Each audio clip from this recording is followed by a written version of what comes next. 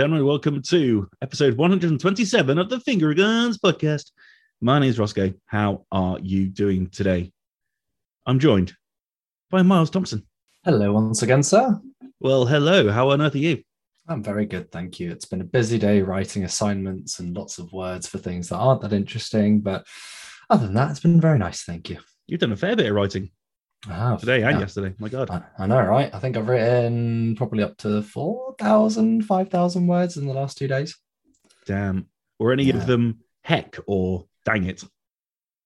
Actually, no. Can you believe it? I know, I'm surprised. There's a lot of what's in there. Lots of what's in it. Sadly.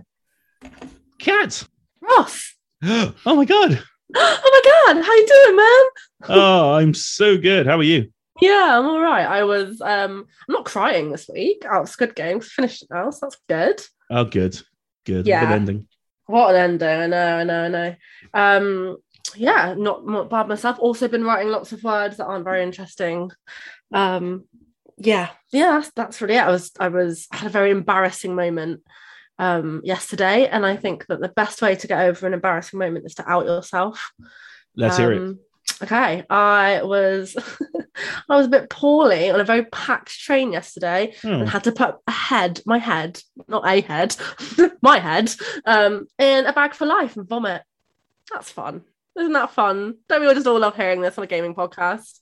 Damn, that sucks. Damn. Yeah, I know. And I was like sat next to a stranger. I'm very sorry, stranger. If you happen to be listening to this by any chance, I couldn't even look them in the eye. I couldn't even be like, hey, this is about to happen. Or, hey, I'm so sorry that your lovely train ride has been greeted with me putting my head in the bag. So, I mean, public transport is bad enough. I know. And do you know what's worse? Is it was kind of that public transport where it's hot. And it was just packed. And I had to make the choice because I looked at my friend and I was like, I'm in danger. And I'm in danger. Yeah, I'm in danger. And they just kind of pointed to be like, the toilet's that way. And I just looked at them being like, no, it's not. It's in this bag. Yeah, it was going to be, I could run into somebody and the fear of throwing up on them, persevered me to say, I'm just going to throw up next to this dude. Soft pal. Yeah, I mean, let's look at it positive. It could have been a lot worse.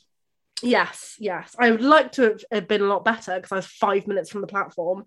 But we move. But other than that, all good. A cracking story. I think that's your best one so far. Thank you very much. Very much. Love it. And of course, he's just popped down from London town. Mr. Sean Davies. I've been absolutely creasing myself at Cat Story. Oh, it's extraordinary. It has been quite the week for embarrassing moments for Finguins, I believe. Yeah. It has. I'm good.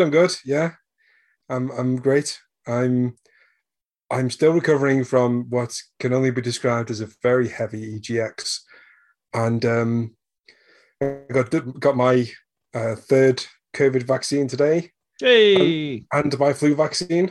Wow, so you're like a superhero now. Yeah, I think it's the reverse Hulk. I can feel my muscles just like dying off. Every bone in my body hurts, which is great. Well, yeah, shall we do a podcast? How are you? Are you well? I'm not well, but I'm okay. Yeah, I've got a weird stomach thing today. Don't need to go into details. It's just not great. I'm sitting in a really weird position to try and make sure it doesn't interfere. But do you want to catch a train with me and throw up in a bag? You know what? I'm good. I'm good though. Thanks. Yeah, you sure? Okay. Yeah, the toilet's closer, You two throw up. I'll piss all over. Yeah, there we go. It's a super good time. It's the Finger Guns extraction week. Oh my God. Wow. If that's not the caption, I don't know what is.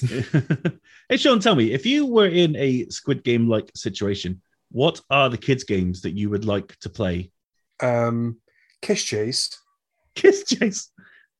Yeah, Kiss Chase for sure. Okay. Because I was always really good at Kiss Chase because I was never selected to play. Oh, so I get the buy round.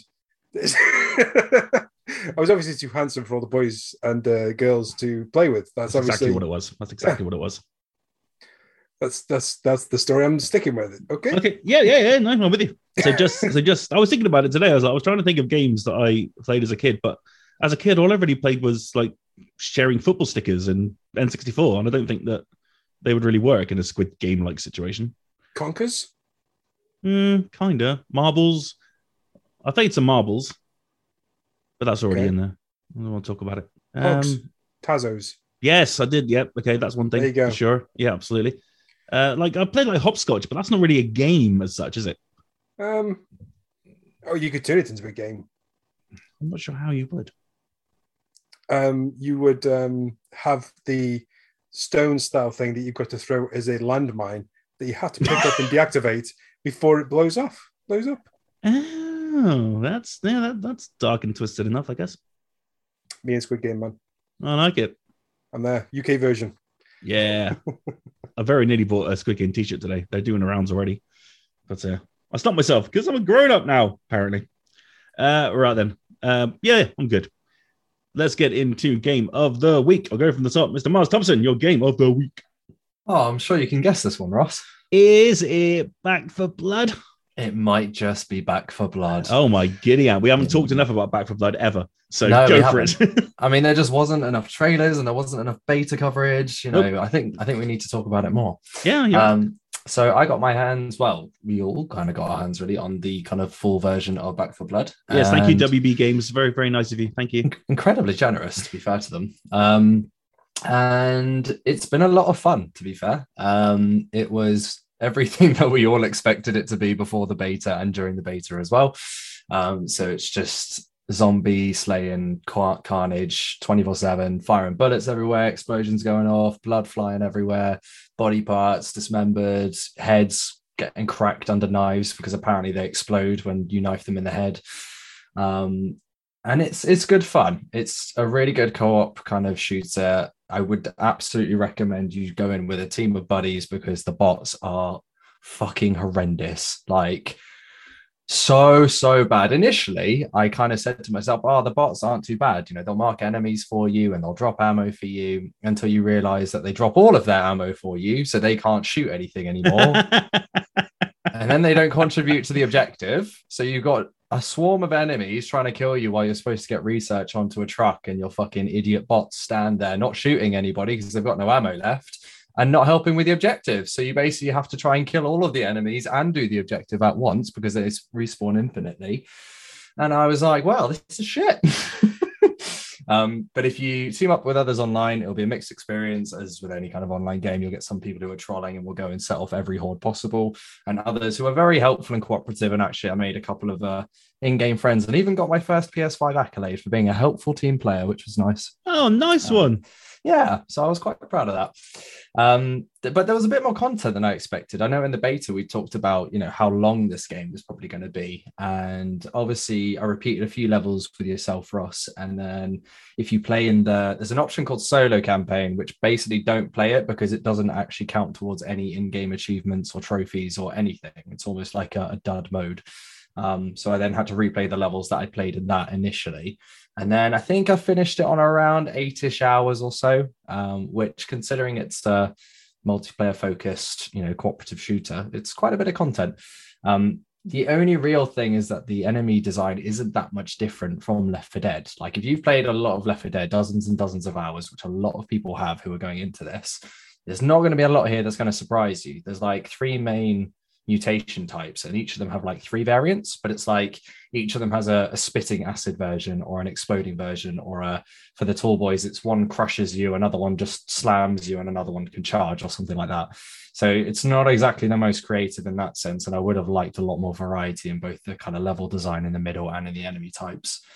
But I gotta say, despite the fact it's got a few rough edges and it's not the most creative of titles, I still had a very good time. And when we jumped on and played it again in the full game, Ross, it was just a good laugh. It was, yeah.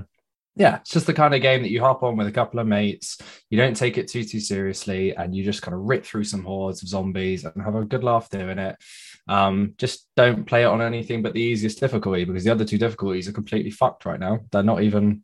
I genuinely don't even think they're actually possible to finish currently, because I think on Act 1 alone, on the easiest difficulty, over 20% of people have done it, myself included. But if you go up one difficulty, it goes up to 0.6% of people have done it so far. And I think only 0.1% have actually finished the whole game through. And on Nightmare difficulty, nobody's even finished the first act. So it kind of tells you where the state it's in. It's honestly, I played a little bit of Nightmare, and I kid you not, I was like, fuck this. I could not, like, I think we got 3/4 of the way through the first level a couple of times. And then as soon as you get, like that open area of the first level where all the kind of crates are that you have to jump over to get to the safe house. Yeah. As soon as you get there, there's just some miraculous way a horde will trigger, and then you're hit by like 3 tall boys, 2 reekers, a couple of stalkers. Everything jumps at you once, and you're dead in seconds. And it's just infuriating to spend 15 minutes carefully creeping your way through that level to get there, to then get fucking marauded at the end. So that's kind of bothered me a little bit, because I don't want to replay it again on the easiest difficulty, because I've already done that, and I kind of want a bit more challenge, but I don't want so much challenge that I can't actually, play the game without wanting to just smash my own skull in. So I'm kind of at a bit of an impasse with it at the moment, but apparently the developers know about it, so they are going to nerf it down a bit more and balance it, which will be good. But yeah, otherwise, it's a very good game. There's a lot of fun to be had. I think, just like I put up in my review, though, it's not quite got the same magic as Left 4 Dead did, because I think it's redoing the same idea again, but it's doing it very well. And if you like Left 4 Dead, you'll like what's in here. There's just not much more to it than what was in Left 4 Dead, if that makes sense. I will add that level in the bar. You're hyping it up before we played it. You were like, "Oh, mate, you're gonna love this level. You love this level." So I was like, "All right, then." We played it. It was possibly the most fun I've had in video games this year. It was just so much fun. Genuinely, if there's a favorite level of this year, that level is it. Because the first, like I said to you, the first time I did it, it was you basically have to defend this bar against like swarms of enemies, and you're playing a jukebox on purpose to draw all the swarms to you to help like some people escape that you helped in the previous level or something. And basically, the first time I played it, it was Black Betty that played, and I kid you not, having an AA-12 shotgun and tearing through dozens of zombies and blowing everything up and setting everything on fire to Black Betty is a fucking good time. And then we did it again, and it was a whole different song, and it was just as good. I mean, it was absolute chaos, but it was so much fun, and it was probably one of my favorite gaming levels or highlights of the year, actually, just for that one little part. It's cracking. And it's out today. If you're listening to this, the day it goes up, the day the podcast goes live. So Back 4 Blood, check it out on Game Pass if you don't want to shell out 80 or 90 quid for the Ultimate Editions. I can't believe it's finally out after all this time. I know, about damn time. Kat, your game of the week. I don't think I can follow that. That just sounds, that's a really good kind of rundown of a game, and I'm just about to shit all over my game. Oh well. Anyway. Oh, not like you did on the train. Oh no, I didn't shit on the train, Ross. Get it right.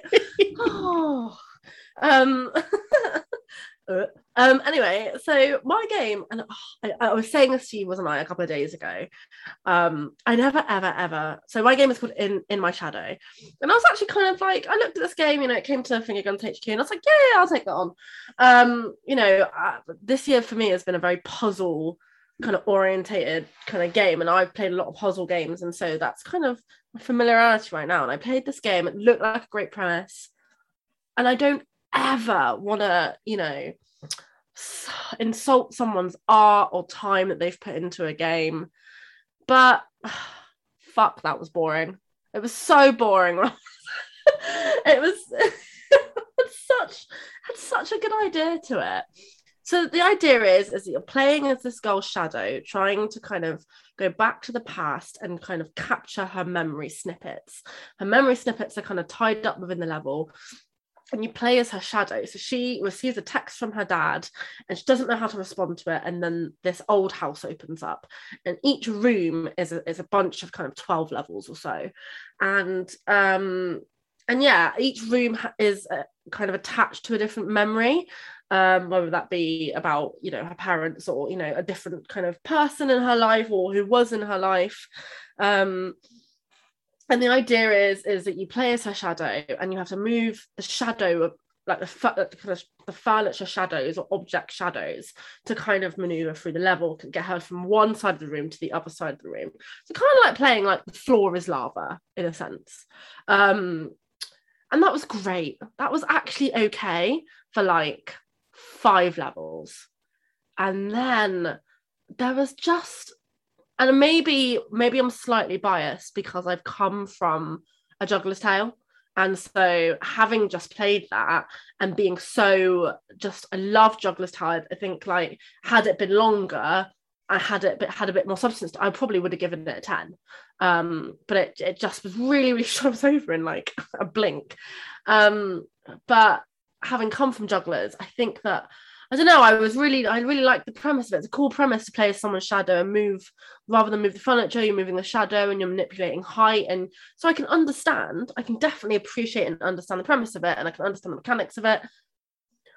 Fuck, I was bored. But it's not easy boring. It's actually the other way. It gets ridiculously difficult, and there's no hints. There's no like, you've collected this many memories. Like, you have to collect them all. So you can't move furniture as you're moving the character either. So every time you think that you're not going to make a jump, or you have to reset the whole level back and then move that thing and then go back into, and it puts her back to the beginning of the room.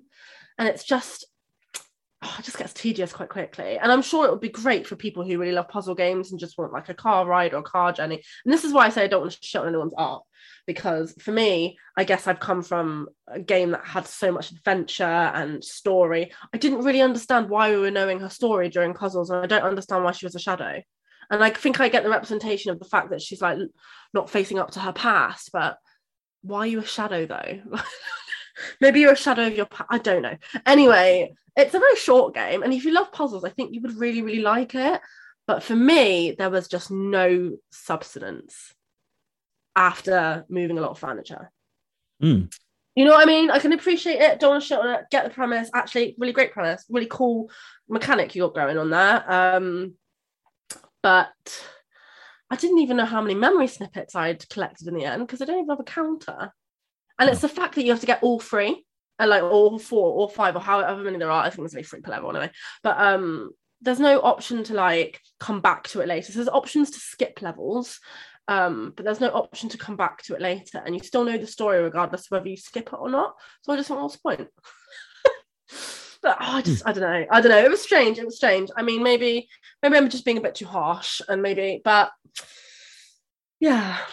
I don't know. So that was my game of the week. I mean, if you really like what a choice for your game of the week. I know. A game of the week is supposed to be like, but the thing is, I haven't really played anything that I haven't talked about, other than Nickelodeon, which we played together, which was a really good laugh. That was so much fun when I played it with you. Yeah. But I didn't know if that was going to be your game of the week, so I thought I'd go with something different.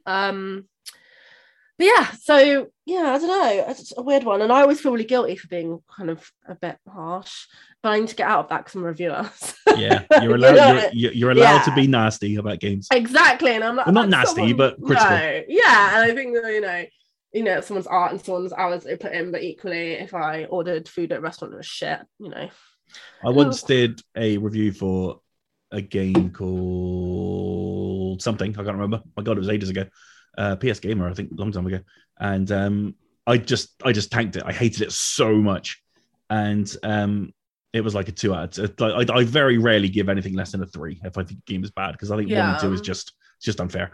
But man, I got an email back from the developer, and it just said fair, full stop. Oh my God, really? Yeah.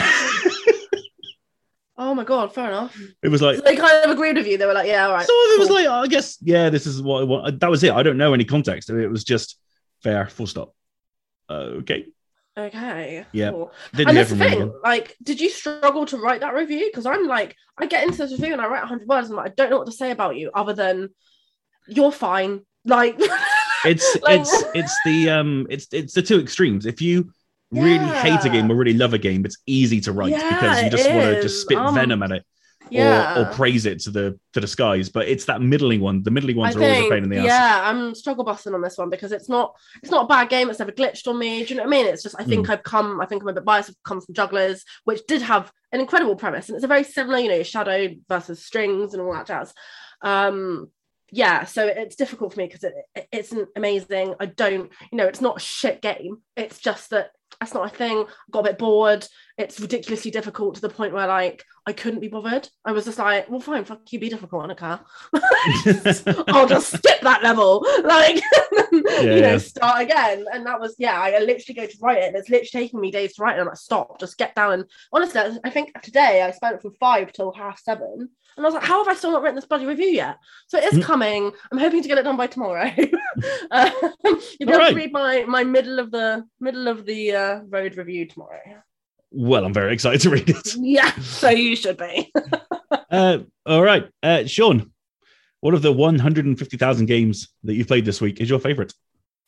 I'm not going to talk about anything that I played at Res because we have dedicated podcasts for such things.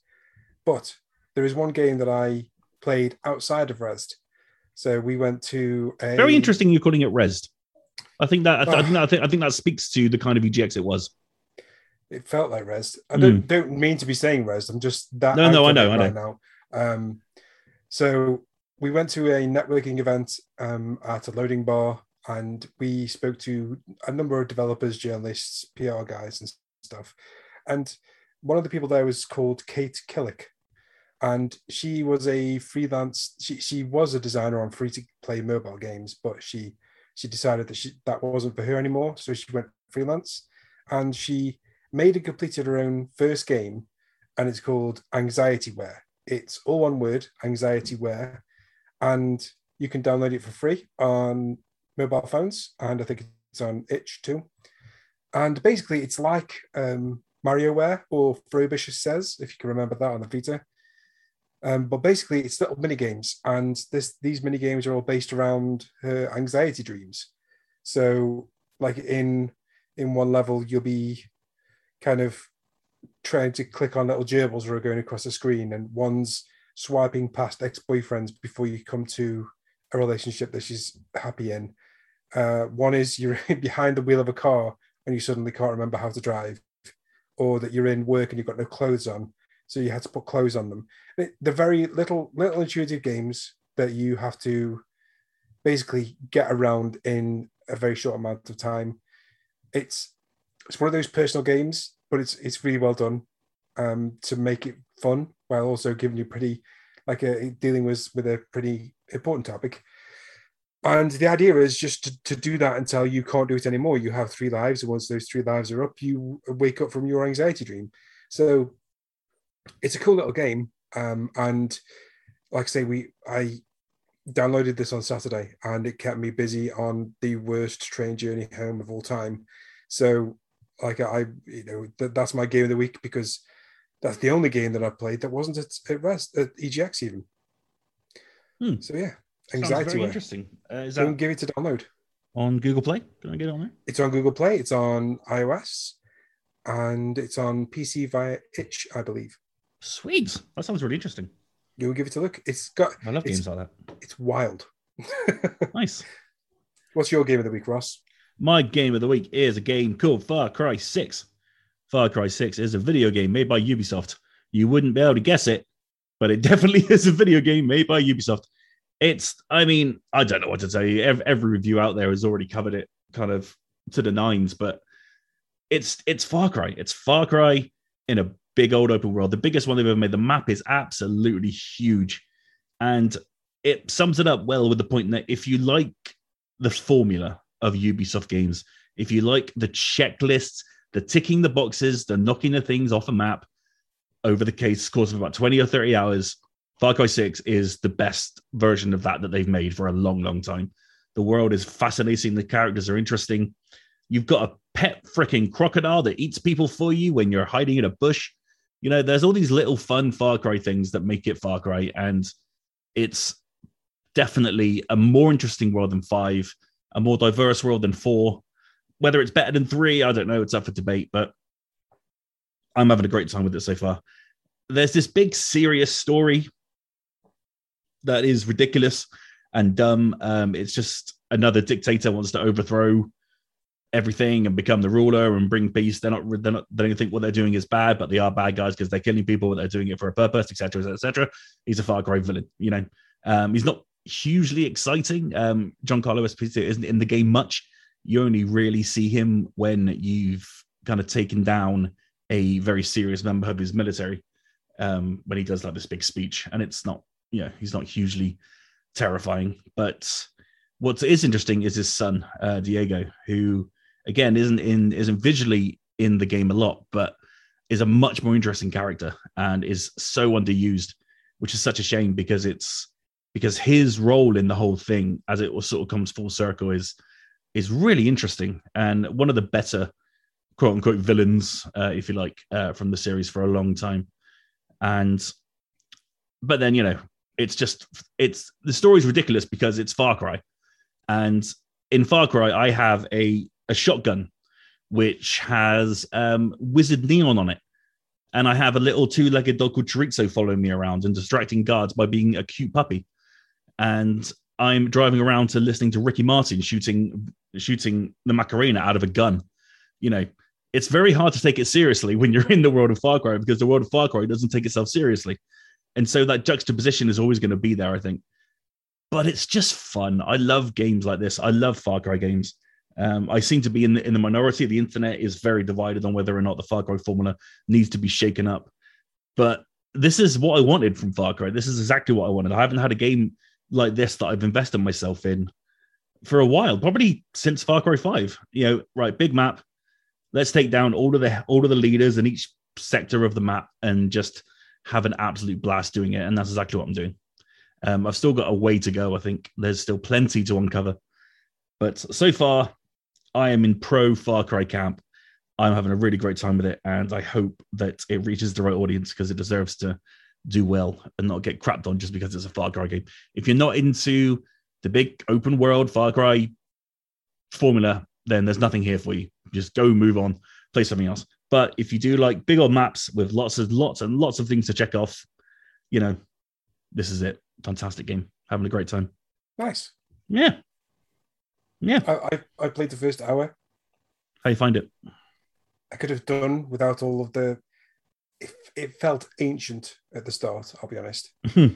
Like a lot of it felt so dated, as in just like the whole setup of the whole. So at the start, you have to like follow this character to get out of the town, get onto a boat, etc. Mm-hmm. It felt so PS3 era as a setup. Yeah. But after that, things get better. Like I'm very impressed with the way. So one of the things that they haven't like evolved on is that you have a little mini map and you can see where enemies are, but it's not like a blip. It's like a mist. So, yes.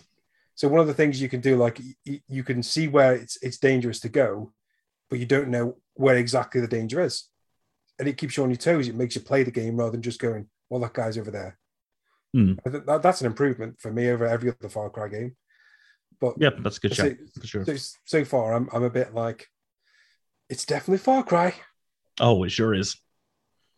Yeah, and it's unashamedly Far Cry. Yeah, exactly. It's not doing anything that it's trying not to be. If you know what I mean. No, the first couple of levels are literally just go here and kill this person, or go here and do this. It's like we're not even going to try and pretend that this isn't anything other than a fetch quest. Yeah, and that's cool. And like, for those people out there like me and thee who like to clear a map of things, are going to find this therapeutic in some way. Absolutely, and that's I've had a pretty rough weekend, and playing Far Cry yesterday really helped me sort of relax because it's just one of those games. It's not, again, like you said, it's not trying to be anything that it isn't. It's just exactly what it is, and that's going to work for some people and not for others, but it works for me. So I'm happy. Good. Very happy. You're happy. Thanks, man. I'm happy too. It's such a rare thing. No, it's not. I'm all right. Right. Let's not go there. Right, let's crack on with the quiz. Mr. Sean Davies, let's go. Okay, let's do a quiz. Have you guys got honking buzzers? Oh, I got honking buzzers, bro. Right, give me a honking buzzer, Ross. Hi, Mom!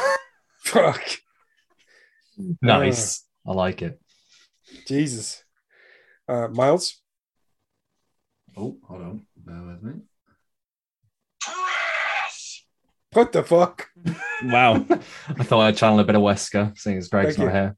Thanks. Kat? I think I'm gonna deviate from Pika Pika. Oh my God. Okay. What? Yeah.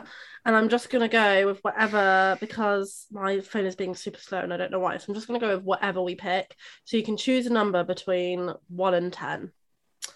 10. Okay. Just 1 second. While my phone actually plays. Whoops. This is ridiculous. Okay. 1, 2, 3, 4, 5, 6, 7, 8, 9, 10. It's a me. Oh, cool. Yeah. It's a me, Hey. cat. Okay, right. If you've not played this before, I'm going to ask questions. These guys are going to buzz. Play along at home or in the car or wherever you are. Okay, question 1. According to the canon of the series created by the Archie comic books, what is Sonic the Hedgehog's middle name? Fuck. Hi, Mom. Ross? The. No. Good guess. That's some ingenuity, that is. Hold on, wait. His middle name or his real name?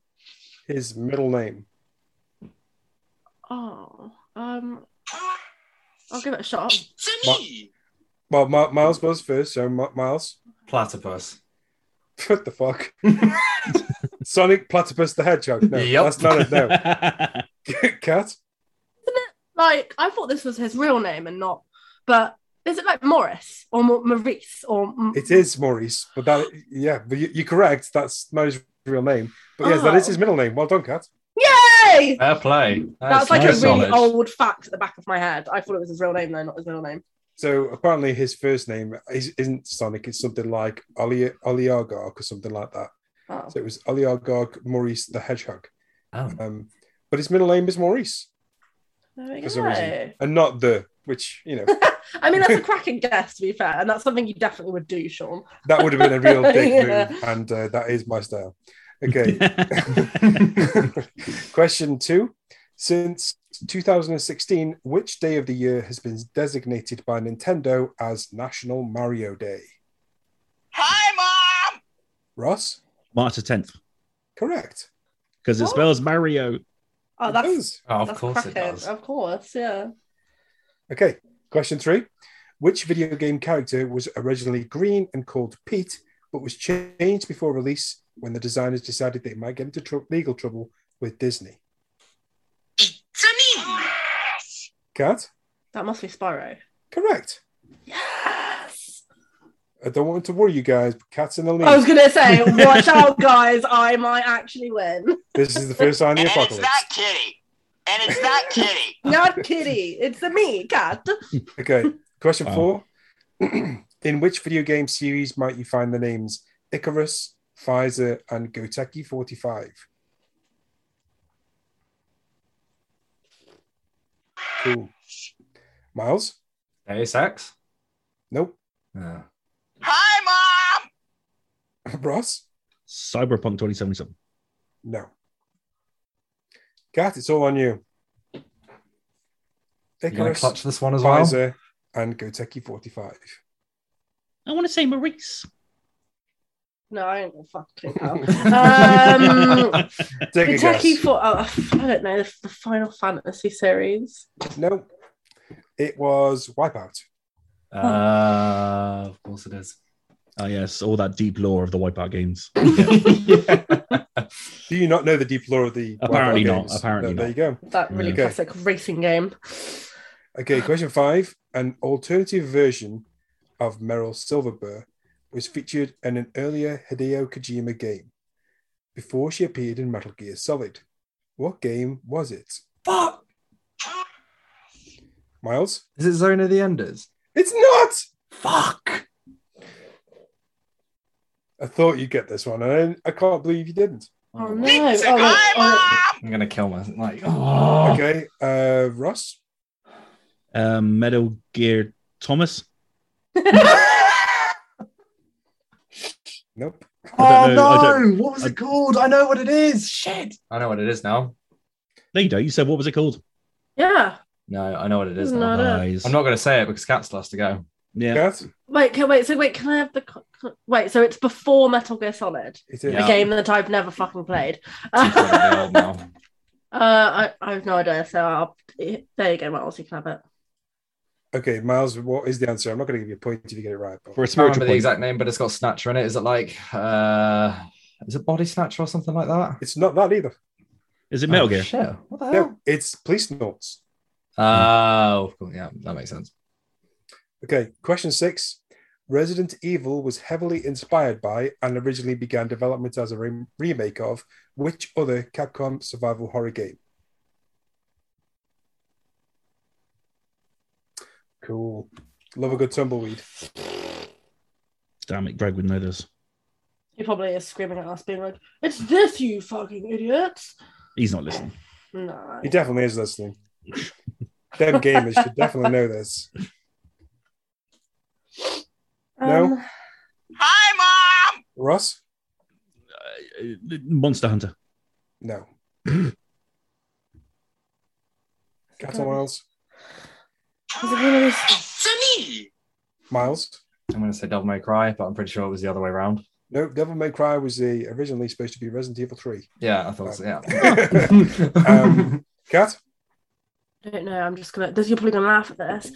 Is Doom Capcom? No. No, Then no. Then I don't know it. Oh, but I mean, Resident Evil was originally going to be a first-person shooter based on Doom, but no, that isn't what it was based on now. Oh, okay. I thought you were gonna say, "Well, you've got it right," but you just didn't answer it, No. and that. And I was like, "What?" Okay, the answer is called Sweet Home. Oh. Can I Okay, just confirm that Cat is still in the lead? Yes. that is, And also, I still nearly in got a the spiritual point there because Spiritual Doom point. was something to do with Resident Evil. lead. Okay, No. question 7. Which Pokemon is featured on the most expensive Pokemon trading card to sell at auction, selling for $360,000? Sunny! Ross? That was me. Oh, sorry, Kat. Is it Sorry. Charizard? It is. I'm in the lead. I'm gonna win. I genuinely don't think this. I mean, mathematically, Kat, if someone doesn't get this next question right, I think you have one anyway. Oh my god! And do you know what? I'm going to tell everybody. I'm going to tell my mum to listen to Okay, this. okay. You're Okay. finally proud of me now, Mom. Everybody has their week. Still, no, I'm kidding. Okay, question 8. In 1999, Ubisoft bought the publishing rights to the Far Cry franchise from which the German developer?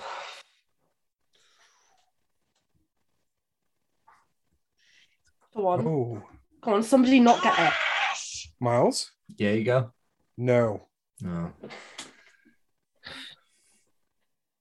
Did they publish Far Cry 1? They did publish Far Cry 1. Oh, there's no point in fucking Googling it then, is there? Kidding. Hi, Mom! Ross? Uber Games. Nope. If that had worked. Okay, I racist. think that confirms you're a winner. Kat, have you got a guess? Well, other than Ubisoft Germany, no. Okay. Wow. They're pulling from themselves. Okay. The developer is Crytek. Oh, really? Oh. It's in the name, Far Cry, and then Yeah. Crisis Oh. and Oh, Jesus okay. Christ. Anyway, Alright, cool. Oh, well, that doesn't matter because I win. and a minute. You could draw at this point. No. Okay, question Yes. 9. Footage from which Call of Duty game was used as part of a propaganda video distributed inside North Korea?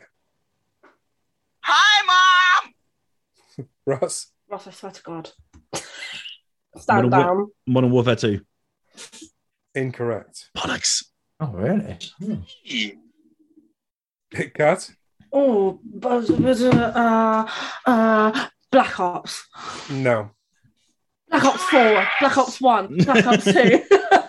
Miles? Call of Duty 4 Modern Warfare. No. Oh, my God. Oh my god. Modern Warfare 3. Oh, because they invade like every other country, don't they? Yes. That makes like a lot of big attack sense. on- I yeah, literally okay. thought about that as you said it. I was like, oh yeah, they invade everywhere. Okay. Question 10.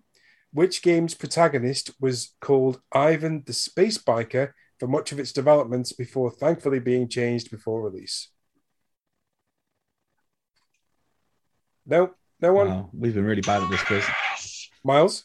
BJ Blazkowicz and Wolfenstein. No. No. Anyone else? Hi, Ross. Bayonetta. Nope. Although that would have been fun. Oh my fun. god, that would be incredible. Kat? Can I stick with my sort of space theme and go Duke Nukem? You can, but that is incorrect. Damn it. The answer was Half-Life. Ah. Hell. Wow, that was a rough quiz. Fucking hell, I didn't get Does a that mean single I won? point. Go on. What was it? Who won? Who won? So Miles has 0, Oh, fuck all. Ross has 1, and Kat has 3. Yes! I mean, yeah, of course I do, because I'm so good at quizzes. Ross, you also promised that if I ever want a quiz, that could be the title of the podcast. So, just letting you know. You're right, I did. Can I just say that only 4 of the 10 questions were answered? Right. Okay, let's not minimize my win. Oh, Jesus. And actually, if anything, that makes it better. That makes my win much more successful. As Yes, far as I'm like sure. a set of 10 questions goes, it was probably easier than like the last 3 weeks as well. I Right. really Why are we tried trying to to turn it minimize down. my win, Miles? I'm not like No, I mean like as in on mine and Ross's part, like we did fucking bad. Hmm. Well, thanks very much for that quiz, guys. No. Thank you. No. No. Excellent no, questions. No. No, that was And that well was done, a, Kat. Well done, Kat. Kat Thank won you. Kat won a very tough quiz. Should we Yeah. word it like that? Is that better? Yeah, Yes. thank you. Like, fucking cut. A tough quiz. You know. You know, For me and Ross. Very tough. To the listeners of this, I apologize because I imagine you're all sitting there getting very frustrated by Yeah. very common pieces of information. I'm pretty sure I even knew some of the answers to those and just didn't access it at all. I'm going to blame like the post EGX blues on everyone. Just No. sucking. No, you're not going to blame anything like anyone. I won fair and square. Well done, Kat. Well Do done. not minimize me just because I'm Fairness to good. Kat, while me and Ross were falling apart, Kat absolutely smashed it. So fair play to her. Yeah.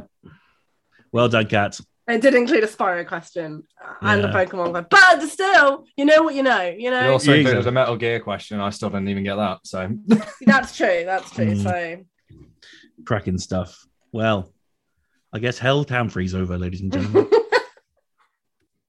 Yeah, that's the second I'm zombie going to tell my apocalypse. friend. She literally tells me every week about how I've done on the quiz, and she like, points out one little question. I'm a podcaster, right? Oh, well, I'm not going to put it in the title then. I don't want to spoil it for her.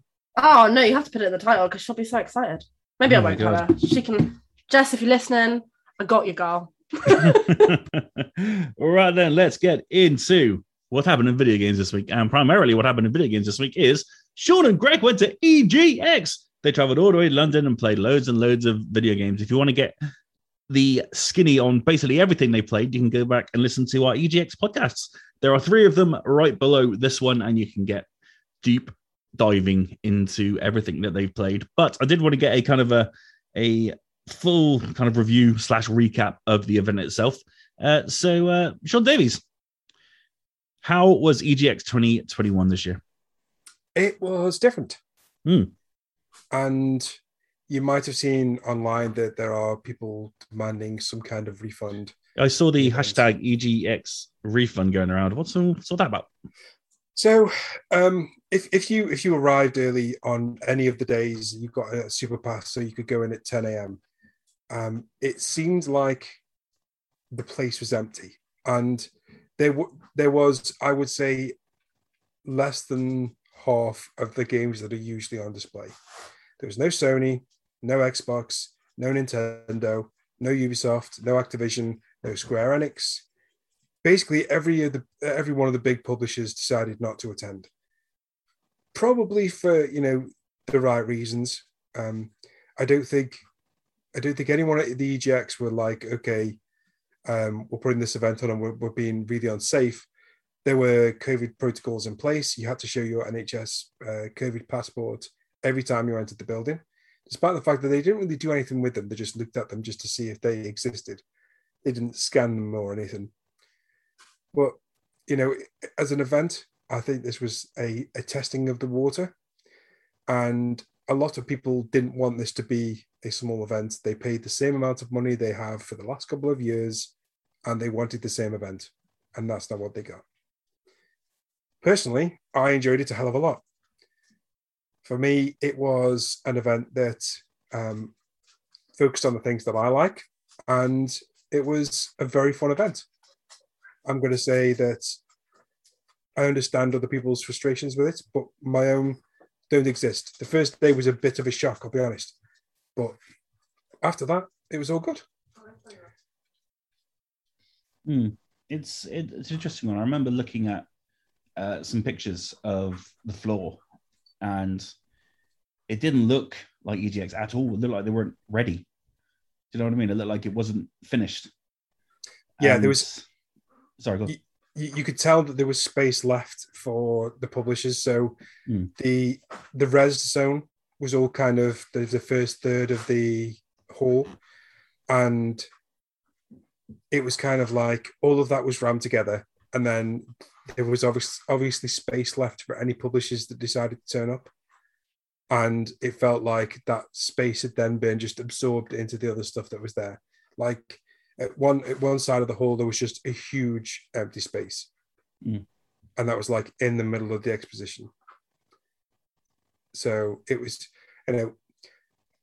I understand people's frustrations, but there's no need. Like if you went there looking for Call of Duty and stuff, I understand that you might have been disappointed, but that stuff hadn't been announced.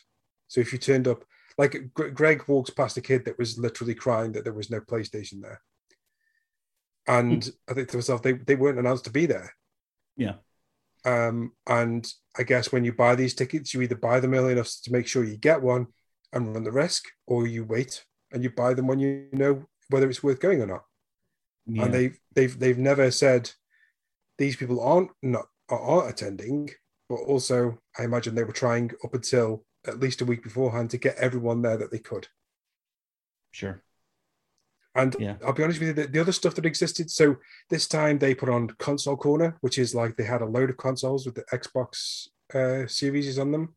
So you could go and play Flight Simulator, Alien, Fireteam. And these were just like, they weren't run by anyone. They were just loads of console setups so you can go and play a load of new games. And they had a huge Minecraft area.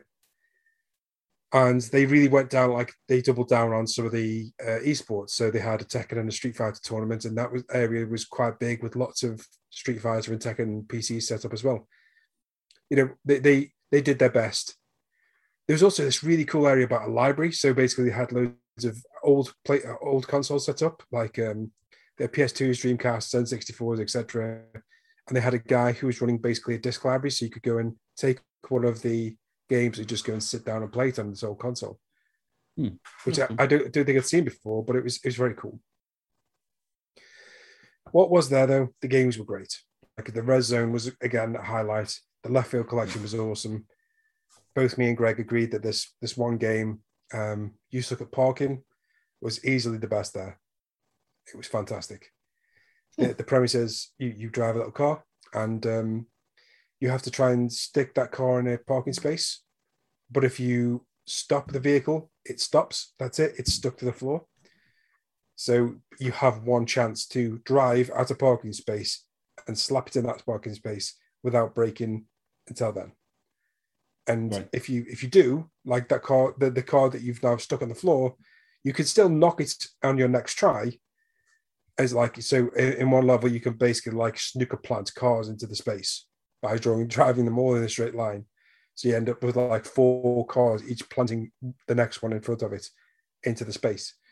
It's a very smart game, very, very fun. They have a publisher. Now we heard at the end of the weekend that they have a publisher. So that's the game's definitely coming out. So yeah, very exciting. Cool, man. Nice. Yeah, I have seen some of the discourse around EGX. I mean, I think in years past, what they would do, they would announce games on their website, wouldn't they? And they would say, guess what? This game's going, huzzah! This game's going, huzzah! I mean, the website has always been there. It's like, I don't know, maybe the general populace doesn't know about the fact that the website is where everything gets revealed. I mean, maybe they've done I know that the team has changed significantly over the last 6 to 12 months. But the website has always stayed relatively up to date. In fact, I think the website was often more up to date than the Twitter was. So if a game was announced that it was coming, it was on there. They have like a what's on and games that are there. Yeah, you could click on them and it's separated by zones. So you had the EGX Res Zone and you had the normal zone. That's all there all the time. So You know, anyone could have gone and checked what was going to be shown that day or during the show. And well done on your plane that you made. Oh, thank you very much. Yeah, Beautiful. model builder sim. So it started off. I was desperately. So they were running a competition on that stall with the booth. That game looks phenomenal, and it plays even better. Cool. Like you basically put models together, paint them, and it's just a really therapeutic style of game that has you participate in a hobby that you can't fuck up on a game, where you can easily fuck it up in real life. And you know, it started off. I was trying to do like proper camo on this this Spitfire, and then I was like, do you know what? Screw this. I want to see what I can do. So I was just like googling the colors. I was like, gold. I'm gonna give it gold engine parts and give it hot pink outside. Give it a black window and then colored painted finger guns across the wing. Do you know everyone? So I hadn't told the developers that I was going to do this, and that I started to write finger, and then they all got really nervous until I wrote guns, and then this guy went behind me like, "Oh, that's so cool." He was like a German guy. I was like, "Yeah, that's the website I write for." And he was like, "We need to add you to the Discord." And I was like, "Yeah, cool, that's brilliant." But also, like he got so nervous. He thought I was going to like finger banger or something like that. I didn't know what he thought I was going to do. He got so nervous. It was great. Yeah, and you got to meet. Did you meet Ian Higdon? He was drinking in the same bar as us. Yeah, he's a good. He was a couple of feet away. We didn't. So it was like after the Yox Venture stuff, and everyone was knackered. So that bar was full of a lot of tired faces, all looking for whatever cheap food was available. And yeah, I mean, we mingled with a lot of press this time around. We did a lot of networking, and we met a lot of cool people. So yeah, Greg's just the master of networking. Like I was there to play the games, and Greg was just schmoozing, and he did it really well. yeah, he's a charming bastard, is our Greg. Yes, yeah. Pain in the arse. Oh yeah, that too. But also, I wanted to go and go back to the hotel and sleep. And he's like, "Come on, let's go and schmooze. Let's go rub shoulders with the big cheeses and whatnot." There was an embarrassing moment on the last night where we were in the loading bar and we were playing Smash Brothers, and I ended up was like just introducing myself to random people, and then this guy he started shaking my hand, and I didn't really understand what he was saying, and then we played Smash, and I absolutely killed him. And I was like, "I'm sorry, I had to introduce myself. My name's Sean Davies from Figure Guns." And he went, "Hi, my name's Dave from BAFTA." Like, oh, nice. Oh, Dave from BAFTA. Dave, the head of BAFTA Games? Yeah. Oh, no. So we're never getting an invite to BAFTA. Okay. So you smashed the head of BAFTA at Smash. Yes. Love it. That's awesome. As I think it was Jiggly. No, I was Sephiroth at that time. So cool. Yeah. It's good. It's good times. Nice. Excellent, man. I'm glad you had a good time. Despite its rather minimal in comparison to years before. Anyway. Yeah, I've got a couple of write-ups going up at some point this week. If you want to check those out, they'll be on figureguns.net. But there's going to be a top X indie games from the show. And I'm writing a piece about interactive fiction because that was kind of a big thing from the show. So look out for those on the website. Sweet. Can't wait. Plug. Right then, let's get into some news. And something big this week was quite an interesting quote from Jim Ryan, who is the head of Sony Interactive Entertainment. He says, I'm going to read from VGC, Mr. Andy Robinson. Sony Interactive Entertainment boss Jim Ryan has said he's frustrated at how PlayStation's first-party games are gated to their current console model audience of tens of millions of players. Speaking at a keynote during GI Live London, the PlayStation boss said he aspired to reach hundreds of millions of players and rival the reach of movies and music. Quote, I hope the PlayStation 5, and I really believe the PlayStation 5 will be Sony's biggest and best and most loved PlayStation yet. I hope that will happen. I would also like to see a world where the games that we make at PlayStation can be enjoyed by tens of millions of people, perhaps hundreds of millions of people.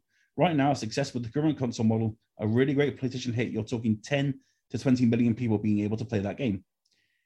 We're talking about games stacking up against music. We're talking about games stacking up against movies. Music and movies, they can be enjoyed by almost limitless audiences. And I think some of the art that our studios are making is some of the finest entertainment that has been made anywhere in the world. And to gate that audience for the wonderful art, wonderful entertainment that our studios are making, to get the audience for that at 20 or 30 million frustrates me. I would love to see a world where hundreds of millions of people can enjoy those games. Now, this is very interesting considering Sony's kind of like staunch stance on console exclusives. So, Miles, what's your take on this? Sean, you can have a rest, take a break. You've been talking to the quiz and then that. Miles, what's your take on this? I'm not the biggest fan of Jim Ryan. I think he's a bit of an arrogant dick, to be honest. I mean, he's no Sean. He's no Sean Layden. We know this. No, he's not. No, he's really not. And he just talks and acts like a businessman, which obviously he is. He's head of a multi-billion-dollar company, but equally, I don't know. I don't think he quite gets video games that well for someone who's the head of a company which provides the consoles for them mainly. But I don't know. You can't really compare video games to music and film, because if you're going to go out to get a CD, which no one even does anymore, it's a one-time purchase and that's it. Whereas with the console for Sony, you're asking people to invest a lot of money to start, and video games are not a cheap hobby. They are in terms of the return on your time. You know, if you put enough time into a game, you know, it can equate out to incredibly cheap, but you have to make a big upfront investment on the console to have the TV and the hardware and everything else that you need to make it worth it. Whereas you can go watch a movie anytime and it's a one purchase, and they're not cheap anymore. It is expensive to go to the cinema, but it's still, you know, a one-off kind of purchase, and you can go as many times as you want. And I just think games are not quite there, despite how many people own consoles. And I think I feel like Sony have got a little bit misled, because although the PS5 is selling incredibly well, it's kind of a bit misleading, because A, a lot of that was scalping, and B, it's because the demand for it was so massive because there was so little capacity and supply, which is kind of artificially driven up, like the idea of it, I suppose, of owning it has become more appealing. And I don't know. I feel like it's not a bad thing to aim for, to make it a product which you want millions upon millions of people to own and to buy. And that's only going to increase the quality of the games that they're going to get, because they'll get more money and more funding, and they'll go into the first party studios, hopefully, or, you know, even into third party studios. But I just don't think it's that realistic to expect that it's going to be on the same kind of reach that, you know, music can be, or even movies can be.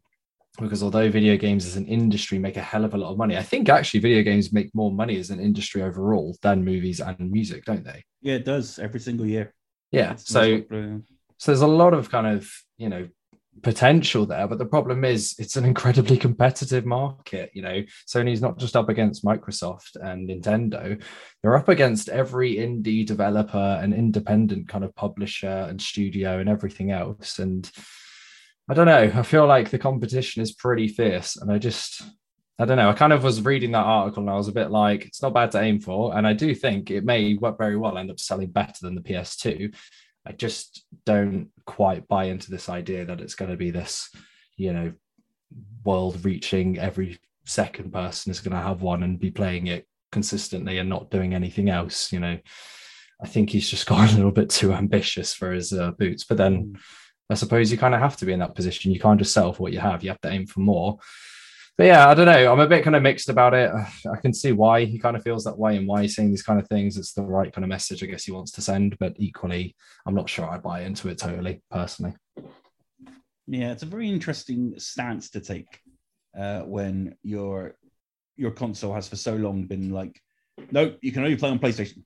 Games, yeah. PlayStation, there's a PlayStation. And now they're like, well, we want to sell hundreds of millions of games, and there's no way to do that if these games stay on a single console. That's it. You have to wonder what could possibly be in PlayStation's future if this is where the head of the company wants them to go. Yeah, it's very interesting. And even if you look at, like, we've spoken a lot about Game Pass, and PlayStation and Sony haven't been willing to take on that model yet. And I think if you want to bring in those kind of numbers, you need something like a Netflix on your console to make people willing to just do a one-off purchase, do a subscription, get all the games that they need. That will bring in more of the people that they want. And although they have PlayStation now, it's just not on the same level that Game Pass is. And when Microsoft is offering that, you're not going to get those kind of numbers coming onto your console if you're not going to provide an equivalent competitive service. And I don't think we'll ever see a PlayStation Game Pass. I think that's Sony just haven't got the capital. No, Microsoft are a $2 trillion company, and they can afford for Game Pass to fail. People are like, oh, we tried it, didn't work. Fortunately for them, it's really, really working. Whereas Sony would have to take a fucking gamble to do one of their own.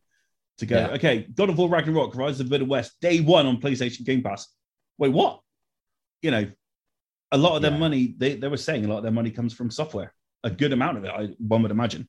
And so, I don't know. It's obviously I would love a PlayStation Game Pass. That would be absolutely incredible. Something I would sign up for immediately. But I don't know. Yeah, I don't see it. And I think even like Sony have incredible exclusives. There's a reason that I've stuck with Sony throughout all of the consoles, and I don't know. You've got a shiny Xbox. I know. Now I've got a shiny Xbox, courtesy of your fair self. And I just feel like even with the exclusives of the quality that they are and how good they are and how much I love them, they are I was kind of watching a video the other day, which was talking about how it's quite like an homogenized group of games where they're all very similar. They're all very kind of story-driven, third-person, action, adventure type games. There's not a lot of variety in Sony's kind of first-party lineup. And if people don't really like those kind of games, if they're not that bothered by them, they're not going to buy your £350, £400 console just to play those. And I think, if he really wants to expand out to those kind of numbers of people, you have to provide them with all the choice that they're going to want. And I don't know. It just seems a little bit arrogant and way too ambitious to me personally. But I guess that's why he's the head of a multi-billion-dollar company and I'm not. Yet. Still could happen. Oh, yeah. Kat, what's your take on this? Where do you see Sony's first party going if they want to reach hundreds of millions of dollars worth of people? What's the answer, Kat? What's the answer? I just don't know, man. I just don't know.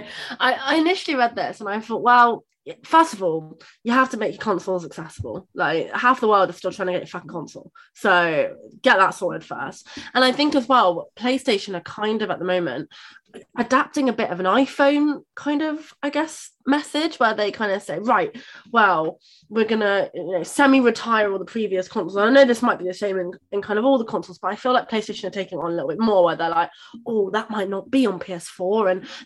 And it's just kind of like, okay, cool. But would it be nice that you can, that people can feel like, they don't have to, like Miles was saying quite rightly, you don't have to fork out 500 quid just to start.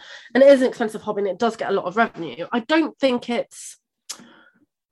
he's like overreaching by saying that, hundreds of millions of people should be on PlayStation. But I think that his conviction of how he's going to do that is arrogant because like you were saying about Game Pass, Microsoft, they're, arguably, not arguably, but PlayStation's biggest competitor, Microsoft, do have Game Pass, and we've all banged on all year about how Game Pass is really lucrative and really good, and the fact that actually there's a hell of a lot coming to Game Pass, and actually Game Pass is a little bit of an all-rounder.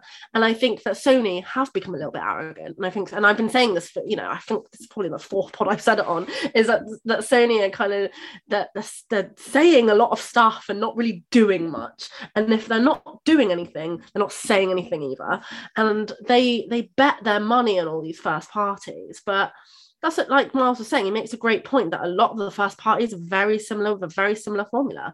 You've got Ratchet and Clank, Horizon, and God of War. All of those games are open world. All of those games are story based. All of those games are like, third person. It's the same stuff. So yes. And they don't as well make a big thing about advertising PlayStation Now as much as Game Pass is advertised. And I think you have a somewhat formula. It's not the best formula, Nod, but even your formula for Game Pass, or what you call your little version of Game Pass, whatever that might be, but not really, you're still not hyping that up. So it feels like they've got some ideas, but they feel like they're too arrogant to put the work in. It's like, just because you say it doesn't mean it's going to happen. Like, you actually need to make your console accessible. You need to make your console. It's nearly a year. In fact, it's over a year now, hasn't it? Isn't it? The PS5 being released, and very close. Yeah. And people are still bloody well having Twitter alerts on still. So yeah, I can't add much more to you guys' conversation. I think that yeah, it's a bit of an arrogant phrase, but I don't think it's impossible, because I think that one day games will match up to music and movies. Yes, okay, there's but I think that formula is probably everybody joining together and sucking it up. Really, probably one day is, joining forces in some sort of, cuddle, some big game cuddle. That'd be nice. But like Netflix and Amazon, they do just fine separately, but also they do very well still as well. And I think that, like Miles was saying, gaming is the most, it's the most revenued, it's coming up against films. And so, which is really strange, because people still look down on games like stigma-y. Like when you're older and you're playing games. Anyway, that's besides the point. Yeah. But yeah, I mean, it helps that games are like 7 times the price of movies. That's very true. That's very true. But there's always that popularity. I mean, Call of Duty will outsell any movie this year. Exactly. And also as well, with Call of Duty, you're getting hours and hours of story, and you're getting hours of however much you play online. If we were to get hours and hours of, I don't know, Scooby-Doo Murder Mystery Van, I'm sure we're not really going to watch that. Do you know what I mean? So I don't know, it swings and roundabouts, but I feel like Sony have to put in the work. They can't just say stuff and expect it to happen out of thin air. They've got to put the work in, and unfortunately Microsoft have really put the work in with Game Pass and all that. So we'll see. Then again, if Marvel were to release a 35-hour cut of Spider-Man No Way Home, I would watch that with bells just on. for Tom Holland, because he's a funny guy. So you'd just watch it for Zendaya, wouldn't you? Definitely not just for Zendaya. Sean, Jim Ryan wants to reach hundreds of millions of players. How does he do that? I don't know. All right, cool. Well, okay, let's move on then. No, good. I think he might. I'm going to be interested in what he does to back this up, because one of the things that's always stood in the way of gaming is the barrier to entry. If it's not price, it's the ability to hold a controller and use it effectively, which, TV and movies, music, they don't have that. CD players are cheap, streaming's cheaper, Blu-rays, DVDs, etc. They all exist, and people have been able to use them for a while. But there's that many different controllers out there and stuff that even if you sold, this many PS5s, say you give 200 million PS5s away, you would only still have a core group of gamers who would know how to use that console effectively and would spend money regularly. The PS2 era, it's sold 100 million copies, but can you remember how many of those were just DVD players? Because how many were just CD players even? Yeah. Because they were cheap, They were cheaper than a DVD player. So it was just to do it that way. So, it's an interesting thought. I don't know what he's going to get out of it. It'll be interesting to see what he does next. Is it impossible to consider they'll be put on other platforms? No, I don't think it is. I think one of the things I think Jim Ryan looks at this as the market, and he sees the fact that he's got a console on the market and it's the market leader, and he's making a ton of money out of this. But he is also looking at the fact that you've got games like Fortnite, and you've got games like Call of Duty Blackout that are doing numbers that Sony would absolutely love. And the barrier to entry for them is nothing. You just need to have some kind of hardware that will play it. And it'll play on a mobile phone. I think what he wants is a piece of that pie. And if it means putting it on other platforms, I don't know. We'll have to see. But it's for me, if you're a businessman, your consoles have never made you enough money. Consoles, I think this I imagine this will be the last console generation, because I think we are moving to a service-driven world where we'll have an Xbox Game Pass, which will exist on whatever format you want it to exist on, whether that be your TV, your phone, your smart fridge, whatever. Mm. You know, I just think everyone's wised up to the fact that selling hardware is a mugs game when the money is in games itself. So I think Jim Ryan's cottoned onto that fact, and you know, he knows that there are much bigger pools of people to sell games to than the pool they're currently selling to. Yeah, I mean, I think TV's moving in that direction as well. Have you seen Sky Glass? I have not. It's the new Skybox. It's built into a TV that you buy from Sky, and everything you get is streaming, no satellite, so it's all streaming. Oh, that's like basically my house, just with a smart TV. Yeah. So what does that do? That's any better than a smart TV? It's Sky, dude.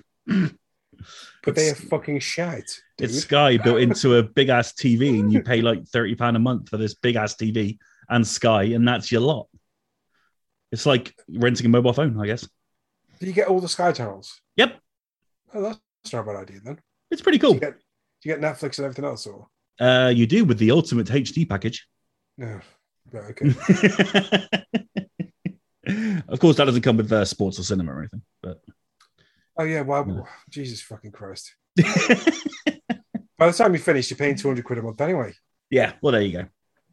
Sky are on the ball, but yeah, what the thing I was trying to connect was, it's all streaming. There's no physical thing now that you need that is going to provide you with the bloody TV, and you can just stream it from there.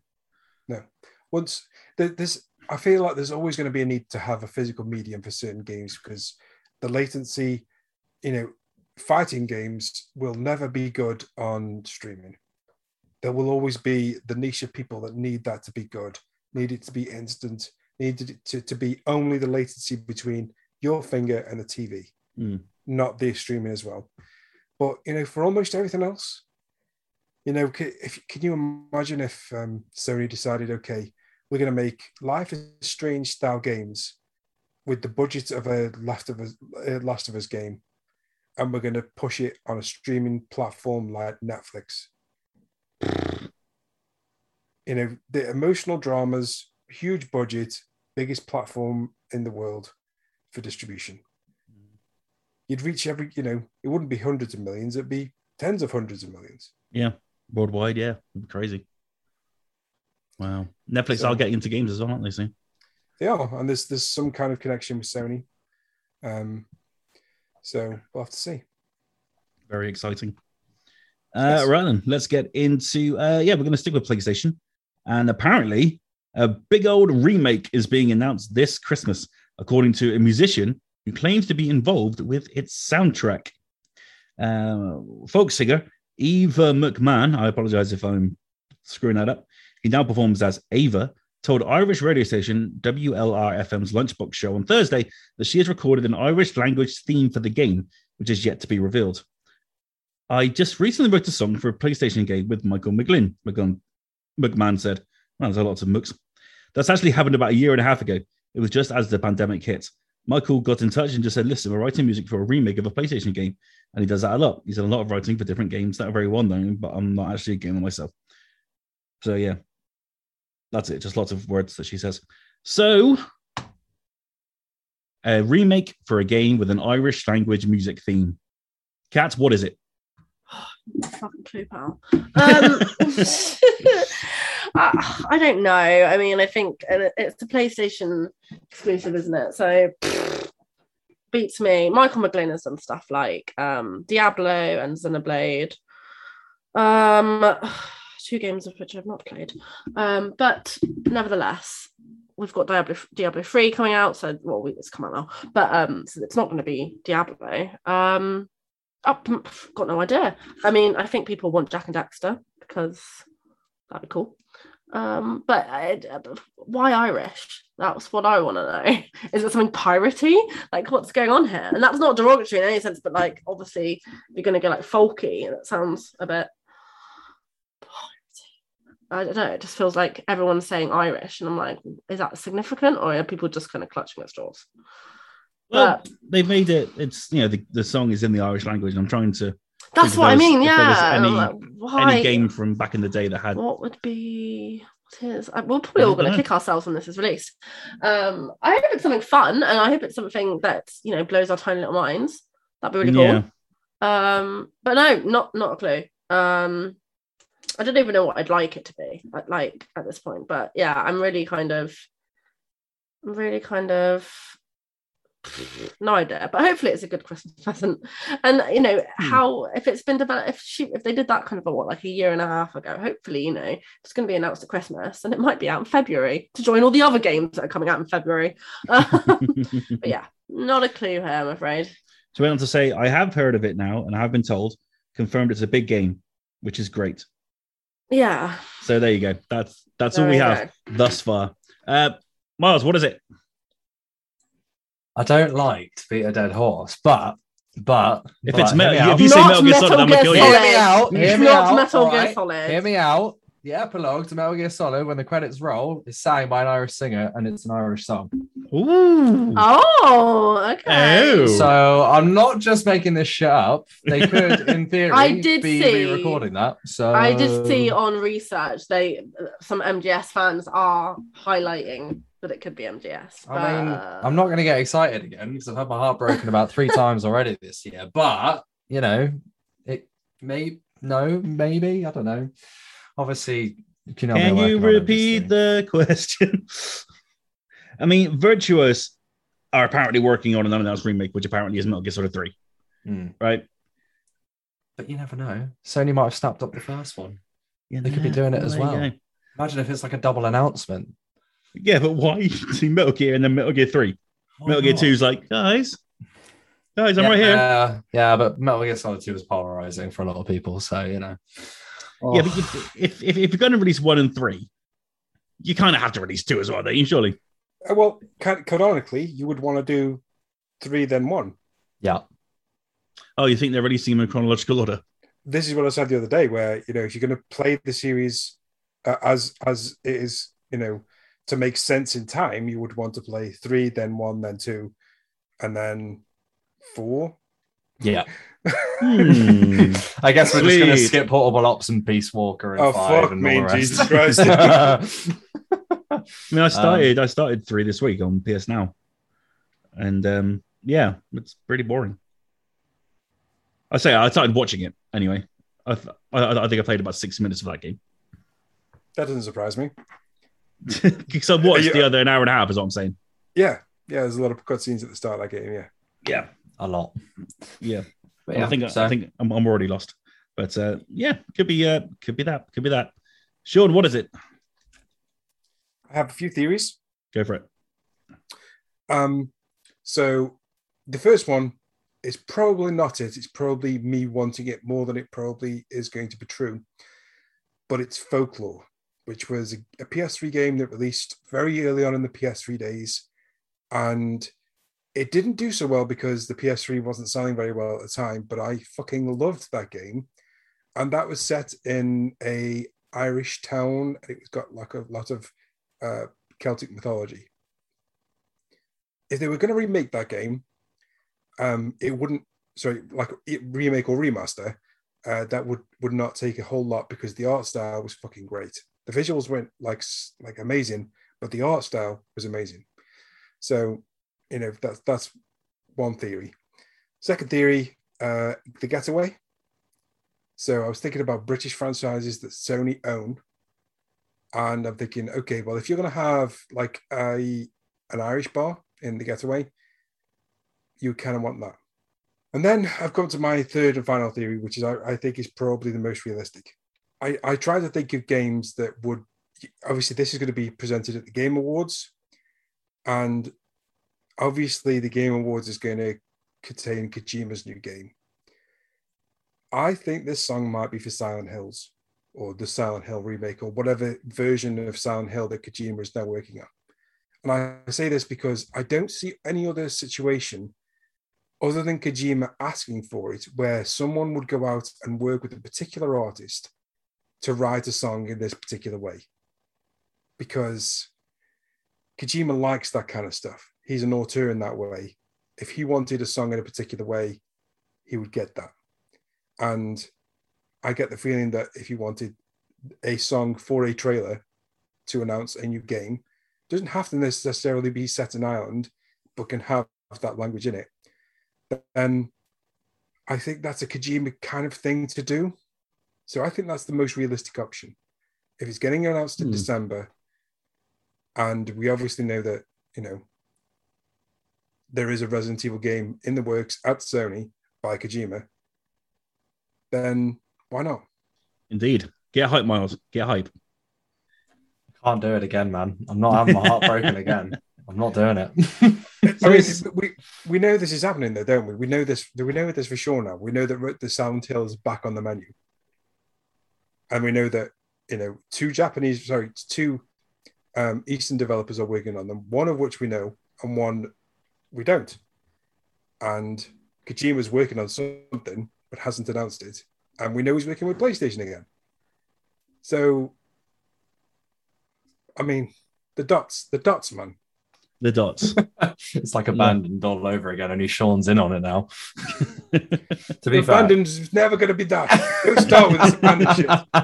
To be fair, your theory is much more logical than mine, and I think it was for Death Stranding. I think there's the story of how Kojima got the band on board for that one, who do a lot of the music. And he said he went on like a trip to some Scandinavian country and was in a taxi. And he heard them on the radio. Yeah. And he heard them on the radio, and he asked the taxi driver who it was, and he decided there and then he was going to put them in the game and make them like the star musical composers for the whole game. Yep. Well. Bloody Kojima again. He just won't go away. Again. Oh, that scamp. Cool. Well, that's all very exciting. Looking at Christmas, the Game Awards, I guess, will be the announcement. For sure. Yeah. I mean, there's nothing else going on in December, is there? Don't see a PlayStation experience happening anytime soon. Well, you never know. Never know, but it seems unlikely if they can just throw it at the Game Awards, to be honest. I mean, I would love for that to come back. Yeah. And for it to be in Stoke. Yeah, that'd be perfect, wouldn't it? Or Taunton. Taunton would be ideal. Sure it would. Yeah.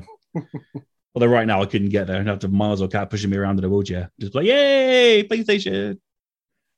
Very enjoyable. We'd take you, buddy. It'd be good. Thanks, man. I appreciate that. Also, Ross, what if it's Killzone? Well, then I'll throw my PlayStation in the bin and say, fuck you, I'm going Xbox for life. Sorry, I just wanted to get your reaction. What's your beef with Killzone? It's so good, man. It's shit. Give me that garbage. Wow. It's shit. Compared to Master Chief, give me a break. Yeah. Yeah. I mean, yeah. Nah, not a fan. But that's all right. There are a lot of people are, and I'm sure one day you'll get Killzone back. Maybe. I don't know. I hope you do, because I'm stop talking about it. Yeah, we'll see. Right, let's get into our favorite things. And this week we are going for our favorite game villain, because we're getting into spooky season. So we're all talking about bad guys and spooky things. So our favorite game villains. Kat, who is your favorite game villain? So I wanted to not go with the obvious, like, Eggman or Bowser. And my favorite game villain is a spoiler for a game called The Last of Us. So if you haven't played The Last of Us, you're going to need to skip, I don't know, about 5 minutes or so, depending on how much I ramble on. So do that now. But if you haven't played The Last of Us, then what the fuck have you been doing with your game in life? So my favorite game villain, as you can probably guess now, is David from The Last of Us. That was a ton of events, my friends. What a ton of events that was. And I've got a real thing about people like chasing me. Like, I feel like when I go up the stairs, I have this like really like intrusive thought that someone's chasing me, and it really scares me. And that level is like the epitome of that dream intrusion, because he's just chasing you around a table, and it really scares the fuck out of me. So, if you can't remember what happens, obviously you befriend a guy called David, and he seems very lovely. He takes you in, he buys you food. Well, he doesn't buy you food, but he gives you food, make sure that you're rested, and then you find out that he's eating people and you are eating people, and you have to try and escape, but they won't let you escape, and so you have to kill him instead. So, and it's a really, really, and Joel is very injured at this point. He's very sick and injured, and it is Ellie that has to take the reins on that one. And that is just such a turn of events in a story where you think that you found some solace and some peace and a little bit of rest. And that was a good moment for me. But also friendly shout out to Ripperoo from the Crash Bandicoot series, because nothing makes me smile more than that thing. That was an awful impression of Ripperoo, but the laugh from Ripperoo, nothing makes me smile. When I played Crash 4 and that boss came back in, great. What a great guy. What a great villain. He's just a laughable that is a leap from David. It is. Yeah, it is. Yeah, I really wanted to honorable mention Ripperoo, because what a weird villain that is. But yeah, that's my favorite villain. I was trying to rack my brain of all the games that I've played, and I always come back to that level because it scares the fuck out of me. Yeah, it's creepy shit. I just got to that part in The Last of Us. Did you? I genuinely have not played it all the way through. Yeah, and that was where I just got to. Okay. Oh. So, did I spoil it for you? Yeah. That's. You should have said something. Surely you should have interrupted me and said, "No, don't say anything. I'm playing it." Sorry, man. Sorry. That's fine. I'm so sorry. It's fine. I'm gonna spoil something else for you or something. Okay, that's trying to think fine. of a villain now from a game you like. That's fine. Yeah, I'm so sorry. It's fine, Kat. It's fine. It's my fucking problem for not playing the game for like 20 years. Yeah, I mean that too, but yeah, that's why I wanted to give you a moment to be skip 5 minutes, do this, do that, and just in case anyone I just thought you'd have played it because you're such a game legend. No, I have a major problem with playing good games. Oh, are you like an anarchist? And you're like, now you've told me to play it, and now I won't. No, okay. Do you ever get a hangover after a big game? Yes. I don't know what there's a fucking term for it now. Yeah, I think there was in books as well. Yeah. So you play the ghost of that game. It just fucking hangs around. You play a good game, and then the next thing you know, you just don't want to play any other game ever, and then it takes you like a week. Okay. So I hate that. I genuinely try to avoid games. Right, some games start getting under my skin. I'm like, okay, I'm going to play something else. Yeah, yeah, I know exactly what I mean. But that's what I do. So, were you The Last of Us drunk, or were you hungover from a different game that made you not want to play The Last of Us? I was playing The Last of Us. I didn't even start it for months. I had it, didn't start it for months. I think I bought it off Ross. Did I buy it off you, Ross? Well, anyway, yes, I had the game and I put it in, played about 20 minutes, was like, this is very good. And then I didn't play it. And then... Very good, I'm a bit drunk. I'm hungover, I'm playing a different game. 6 months ago, I started to pick it up again and started playing bits. And yeah. Oh, well. Oh, dude, I feel so awful. It's okay. I know what happens at the end. I know, people have explained the entire of The Last of Us 2 to me. It's like, that's okay. It's fine. I've never played the first game. It's just a shame that you're not going to experience that moment, but when you do, you'll know. I would you get hungover on it now. It's fine. That's true. That's true. It's a really scary level though. So. Thanks, Kat. Well done. Sorry. You've saved me a hangover. Wow. Fucking hell! I win the quiz, and then here's my downfall. Anyway, I win the quiz. I don't remember that happening. I definitely remember that. I don't remember that. Miles, your favorite game villain? I can't actually talk about mine because you're playing it, Ross. The Metal Gear 3. Yeah. Oh, I don't care. I'm not gonna finish it. Not bothered? Okay, cool. No, don't care. So have you met the boss yet? You should have done. Oh God, Spike! Jesus Christ, Miles. Yeah. No. Yes, I have met the boss. Yeah. Well, it turns out she's actually the villain of the piece. But the reason that she's such a good villain is because at the end, as long as you don't care about spoilers, Ross, or anyone else, say your piece now. No? Good. No. No, kidding. It's because at the end of the game, you actually discover she's not the villain at all. But for the purpose of why you're playing it, she is one of the best villains because she's obviously so emotionally connected to Big Boss, or who's Naked Snake at the time. And as you're playing through the game, her whole role is to kind of prepare you and force Naked Snake, Jack, whatever, to overcome all of his kind of emotional connections to people to help him become, the soldier he needs to be. And the reason that she's so effective a villain in the game is because effectively what Metal Gear Solid 3 does is it kind of sets off all of the chain of events that turns Big Boss into a villain later down the line. So without the boss, you would never have had Big Boss, and then you never would have had any of the other Metal Gear games. And I think Kojima did a fucking really good job of managing to retcon a lot of the history from the original Metal Gear games in Metal Gear Solid 3. But she's such an effective character in the game, and she's personalized so well with like a really clear ideology and a kind of ethics and morals that when you're fighting against her, you don't want to. And it's genuinely one of the best, quote unquote, boss battles at the end of the game as you face off in like this, it's kind of like a white flowered field, and her kind of camouflage is all kind of like white colored as well. So she blends in. It's a really beautiful moment. It's all done in silence. You know what Kojima's like with music and stuff, but this boss battle takes place in complete silence, which is completely just juxtaposed to like most of the other boss battles in most of his games. And it was just such a massive emotional payoff to do that boss battle. And then you only discover afterwards that she actually wasn't the villain all along, and that all the things that you were led to believe about her were actually incorrect.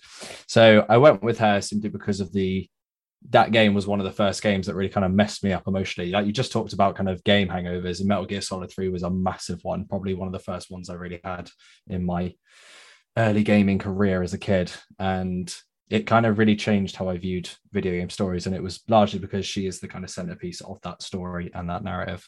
And she's a really effective villain because you so emotionally connect to her, despite the fact that you know you have to beat her, just the same as Jack does, or Naked Snake. So I went with her because she's the most kind of emotionally connected one. But I also have spoken about a couple others before, which was Voss from Far Cry 3. I just wish he was in the game more. And the other one is from Spec Ops: The Line, because you're the bad guy. So I wanted to give a couple of shout outs to those. And also from Red Dead Redemption 2, I thought of Dutch as well. So yeah, those are mine. Solid choices, man. Solid choices. Good old Vars. He always pops up. I think he's a real kind of all-time favorite villain for a lot of people. Yeah, I just think you can't really consider that list without him, just because of how well crafted he was as like a bad guy. And again, obviously Far Cry 6 is out now, so we've got the DLC to look forward to, but it's amazing. I think they added up the amount of time he's actually on screen for in Far Cry 3 is next to nothing. Like it is basically nothing at all. And yet he's so well remembered because every line he has and everything he does in those moments is like amazing. And it's just like in Silence of the Lambs with Anthony Hopkins. And again, he's only in the film for like, a few minutes maximum, but all of those minutes are absolutely like spellbinding. And I feel like Voss is very much the same. If you don't see much of him, but that only leaves you just wanting so much more of him because of how good he was. So yeah, I feel like you can't ignore him really. Yeah, for sure. Sure. Good shout. £33 that season pass. So Far Cry 6 and the season pass, 90 quid if you want to play as Vars. I mean, love it. Probably still will. Yeah. I haven't jumped for the season pass yet, but the content's not available yet. So patience, all in good time. And Sean, your favorite game villain? It's Nemesis from Resident Evil. Oh, cool. This villain, I think, for me at the time, was the one that broke the rules the most and screwed my brain up. Because they'd been so accustomed. So after you played Resident Evil 1 and 2, and you're like, okay, well, I'm going to run away and shut the door, and it's fine because I'm safe. Or, I'm going to get to a safe room. And this villain is one that chases you throughout the game. Like, it is persistence. And every battle you have with it is scarier than the last one. And it's like, it's the villain that continually evolves throughout the game and fucks you up more as you play because it just gets scarier. And it's like the part where, okay, I've managed to escape and it comes through a wall. And you're like, fuck. And that doesn't happen in Resident Evil. You're not supposed to be able to do that. I've closed the door. The loading screen has happened. You are now trapped. And it doesn't happen. It's a constant threat. And as villains go, it's got as much charisma as saying stars repeatedly. And it looks like a guy in a suit covered in spaghetti bolognese. But it's fucking terrifying. And I still think it's one of the best things to come out of Resident Evil. And that's why it's one of my favorite villains. Great shout. I remember seeing the first time I saw the artwork for him in the remake. I was like, man, that is a scary bastard, because he was never really that scary to me growing up. I didn't play Resi 3, obviously, growing up, but I saw images like, well, that's not scary. But yeah, they really done him justice in the remake, I think. The thing is, in the original, it was just the way that he broke the rules that had already been established by the series. Sure. Like, he would chase you, which I know Mr. X did in, I think it was 2 in whatever story, but not to this degree. It was like a constant, persistent threat. And it was like, no matter what you did to get away and however far you move forward, it was like he was always waiting for you for another fight until the end. And it was like, oh, God damn it. It was just genuinely one of those things that was like, sure, zombies are terrifying, but this huge dude that looks like some kind of surgery gone wrong in a giant suit who is just running after you is terrifying. Yeah. Very good. Nice. Good shout. What's yours? For sure. I don't think this is going to be a popular one, because I know the series is very polarizing. Now, we've already talked about it tonight. But when I was starting to think about it, the one person that kept coming back to me was Joseph Seed from Far Cry 5. I always forget how unsettling that motherfucker is. And I'm always reminded of the very beginning of the game, like the very beginning of the game, where you're going to arrest him in the church. And naturally, it all goes a bit wrong. And there's a moment where he grabs the mic in the helicopter to speak to the police department, and he starts singing Amazing Grace, but he's doing it all the while staring blankly into your eyes. And it's so unsettling and so chilling. I was like, I am too scared of this guy to kill him. And I remember playing through that game, and yes, it's annoying every time you get shot in the leg when you're out on a mission and you have to disappear off to one of those random moments that he makes you do. But his presence in that game, and the fact that he's so conniving and so quiet and so, he's so melodramatic, but he does it in such a menacingly calm way that it's quite terrifying. And I always remember when we were playing through the game, the scariest thing about Joseph Seed the entire way through is that he's absolutely right about everything that he's saying. Everything that he's saying is truth. And you only find that out at the very end of the game, but it's terrifying. And I remember playing through the game, and Sean and I were sort of playing it at the same time. And Sean was like, yeah, but there's going to be an apocalypse at the end. It's like, no, there's not. I was like, yes, there is. It's like, no, there isn't, Sean. There's no way. We're going to get out. We're going to save the town. And it'll be great. And he was like, no, it's going to be apocalypse. Like, look at all the bunkers. Look what everyone's doing. I was like, no, you're wrong. And he was right, because Joseph Seed had planted all those things to make it happen. And I still didn't believe it until it happened. And I remember sending a message to Sean like, yeah, you're right. And, it was those moments where Joseph Seed becomes not only kind of unsettling, but also terrifying, because he foresaw this entire event that leads to the end of Far Cry 5. And it's just uncomfortable. And I remember seeing the promo work for this game. They had the actor who plays him dress up as Joseph Seed at this marketing event.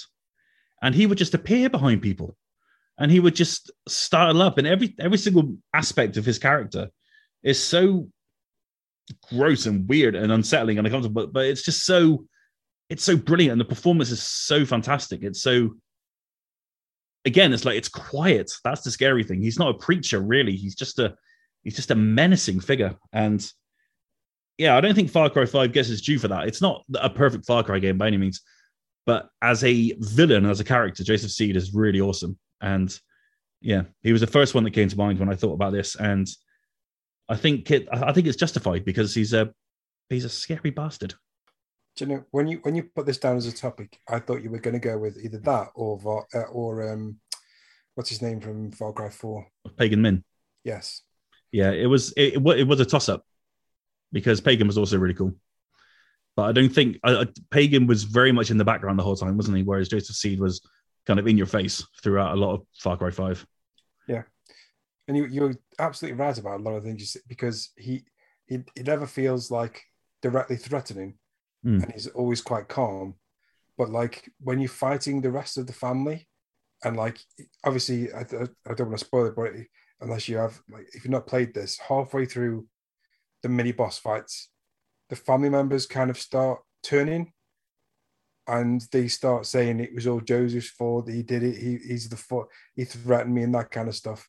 And it like you fight against these people who we think are evil, and then like they just make Joseph seem even more just fucking twisted up. Yeah. But again, he was right. So yeah. God And damn yeah. it. Yeah. And sorry again about that. You were right the entire time, Sean. I was obviously not picking up on anything. I was guessing. Yeah. It's the clues were there, but I mean, I was like, but this is like America. White Christians are crazy. It's true. It's true. And those scenes of Joseph Seed that he appears once you've killed one of his family members, there's like this one shot of Joseph Seed, and he starts getting angrier and angrier and crying. Remember that bit where there was like snot came out of his nose at the end when Jacob died? Something. Yeah. It was like that was weird. Yeah, that was like really committed. That part was. Yeah. There's also the scene that always sticks out from that game for me is the soundtrack to Far Cry 5 is fucking amazing. If you've never listened to it like on its own, it's got like 3 different track sets. So there's one that's like like a choir version, like the original versions, and then there's like these weird like mixed up interpretation versions. And one of the boss battles is with is it the daughter-in-law or the girl, or I can't remember who it is, but she's in like the field and they kind of drug you up, and then you have like that weird hallucination scene with her. Just Joseph's sister. That's it, yeah. And the music in the background to it is so creepy. And after you like, I think it's before or after the fight, like he appears and does this whole like monologue to you, and it's really messed up. And I was like, this game's good. Like whoever's doing the story for this game is doing some good stuff, because the music in the background is like so fitting and eerie and awful at the same time. So yeah, I totally actually, when you kind of said it, I was like, oh yeah, that was actually a very good villain. Yeah, I used to like the songs on the radio. Yeah, the random Christian songs that they had playing. The choir version. Still stuck in my head all the time. Let the water wash away your sins, and it just stays with me wherever I go. It's always the keep the rifle by your side one. Yeah.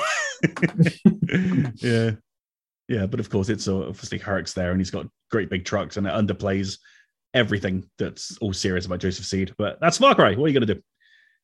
Right then, let's get into our recommendations. This is where we find something we've seen throughout the week, and we thought we want to share it with you, whether it be a game, a movie, a TV show, a Funko Pop, or a guitar. Who knows? I'm just looking at things in my room and saying them out loud now.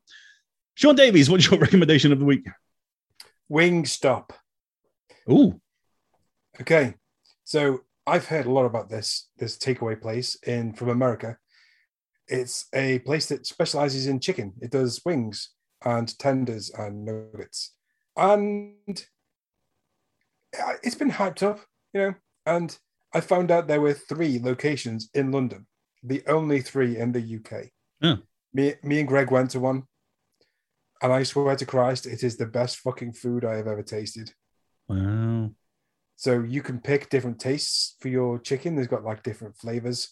And I went for lemon pepper tenders with nacho cheese fries. And let me tell you, I am so fucking satisfied that I am genuinely contemplating a trip down to London for some Wingstop. If you're in London, there are 3 stops. I think there's one near Tottenham Court Road. There's one near Loading Bar. But man, just if you get a chance, stop off, get yourself some chicken. It's genuinely, for real, amazing. There you go. That's Wingstop. my recommendation. Check it out if you're in London. It's not yet in Taunton or Stoke. No, but I've this is how much I enjoy the chicken. I found out that the company who are opening up the franchises in this country are the only company that could do it, and I'm now writing them an email to ask if they can open one in Stoke. Nice. I would I promised to spend £50 a month in there.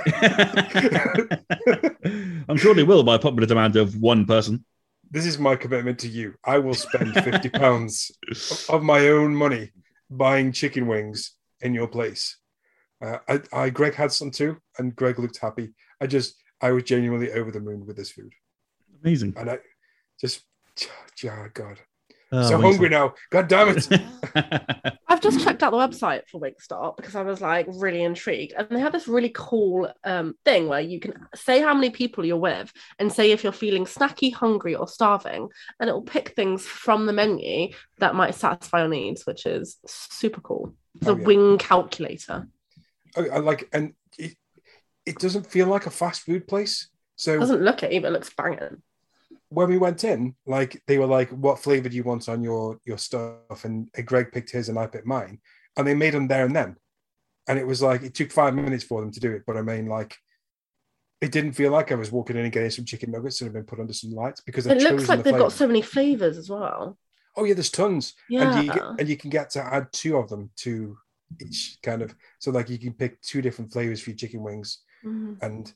God damn it! I'm so fucking hungry. Yeah. So the noises the cat's making. There's right like now. a little. Like, there's like a little. Yeah, like there's like I feel like Winnie the Pooh. I'm like yeah. There's like a little heat scale on the website, and you can have like wet chicken wings, or you can have them dry rubbed, and it's a good time.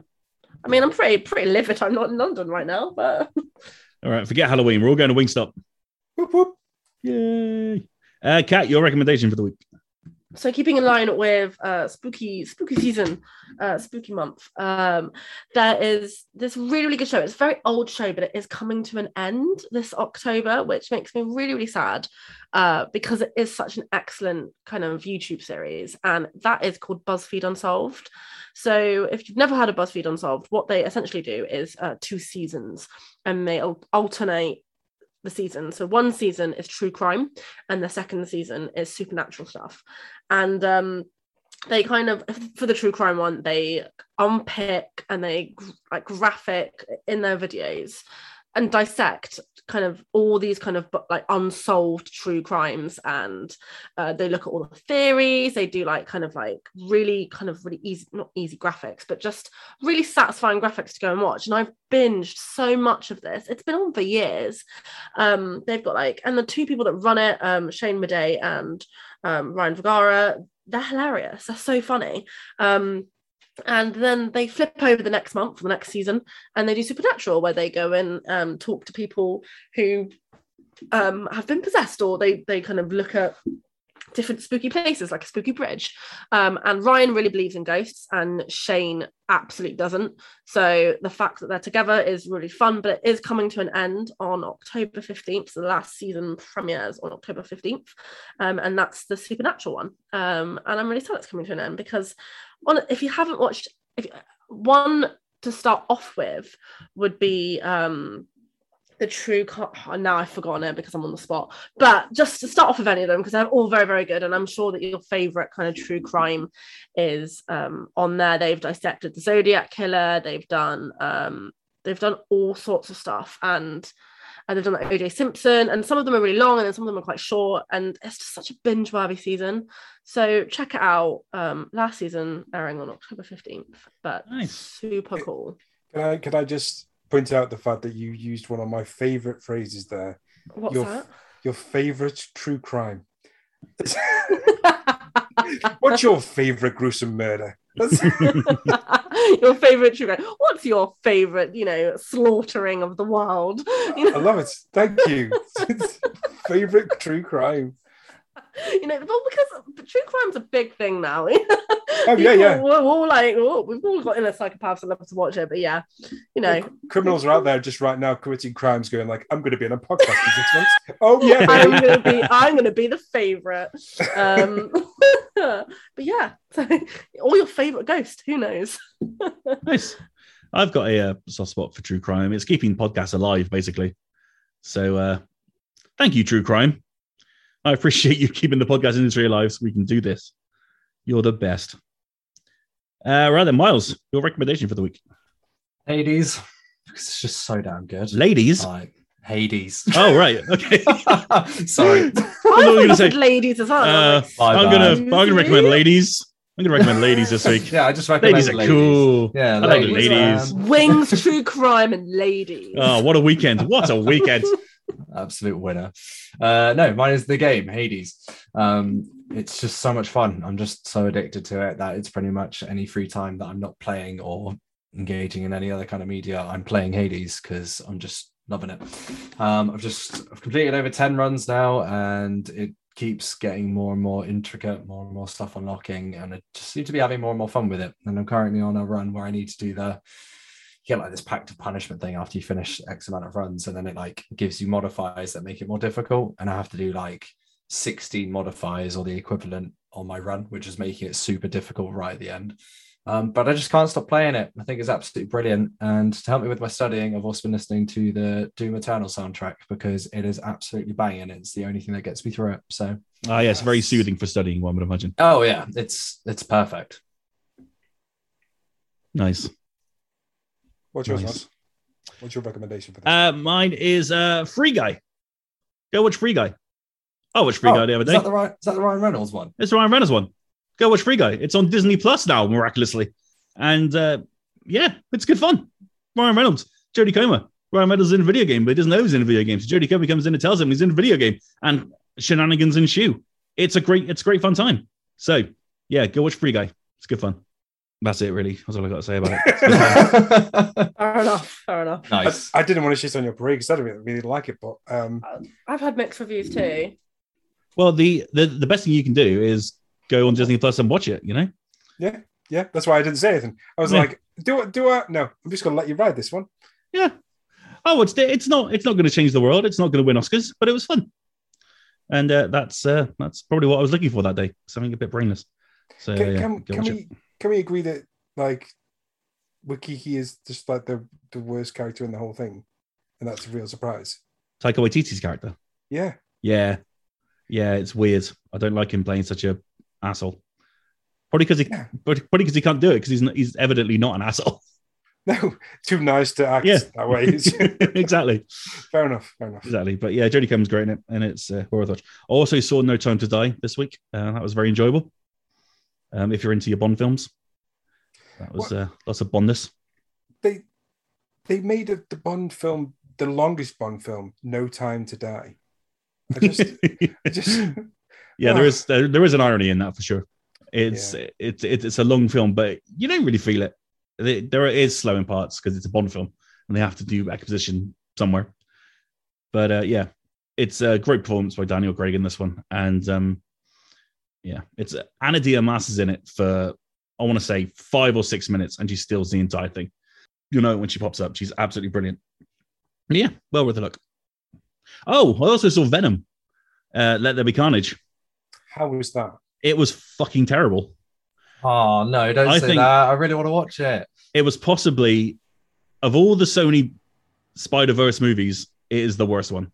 And I'm including Spider-Man 3 in that. What? No, come on. I love Tom Hardy, and I love Tom Hardy as Venom, but Woody Harrelson as Carnage is so miscast. It's PG-13. You can't do a proper Carnage story in a PG-13. The best thing about it is the post-credit scene, which is fucking phenomenal and leads to a very exciting future. But yeah, best thing about the film is the post-credit scene. So basically, I'm going to watch through an absolutely garbage film that's going to ruin my hope for Venom, but then it's going to rescue it with about 30 seconds right at the end. Pretty much. What's wrong with it? What is? It's so quick. It's less than 90 minutes, right? And it's just everything just whizzes by. You cannot keep up with the story at all. The story, there's a lot of madness in it. You know, Carnage is doing this, so we've got to stop him. But he's got a girlfriend that has to break out of prison. But then the girlfriend's got absolutely no character at all, and is about as useless as Woody Harrelson is. And it's all just a bit pants. And you can tell that there is a longer film there. There is a much longer, more intricate, more nuanced film. And yeah, half of it's on the cutting room floor. It feels like needs the Zack Snyder treatment. There are some weird cuts in it that make it not great. Yeah, and in 10 years' time, we're gonna have the fucking the Andy Serkis cut. Yeah, and it'll be fucking brilliant, you know. Yeah. What it sets up is very exciting, but yeah, it's a real disappointment. I'm actually gutted because I quite like the first one, and I love Tom Hardy. He's one of my favorite actors. So it's a when it's available at home, give it a watch, see what you think, kind of thing. Okay. But I really didn't enjoy it. I watched the post-credit scene, and then I was like, I'm out. I'm out of this. This is just nah. At least it finished on a high then. Oh, it most definitely did. Good God, did it? Jesus Christ. But anyway, That was 3 recommendations. I apologize. I was just going through movies that I've seen this week.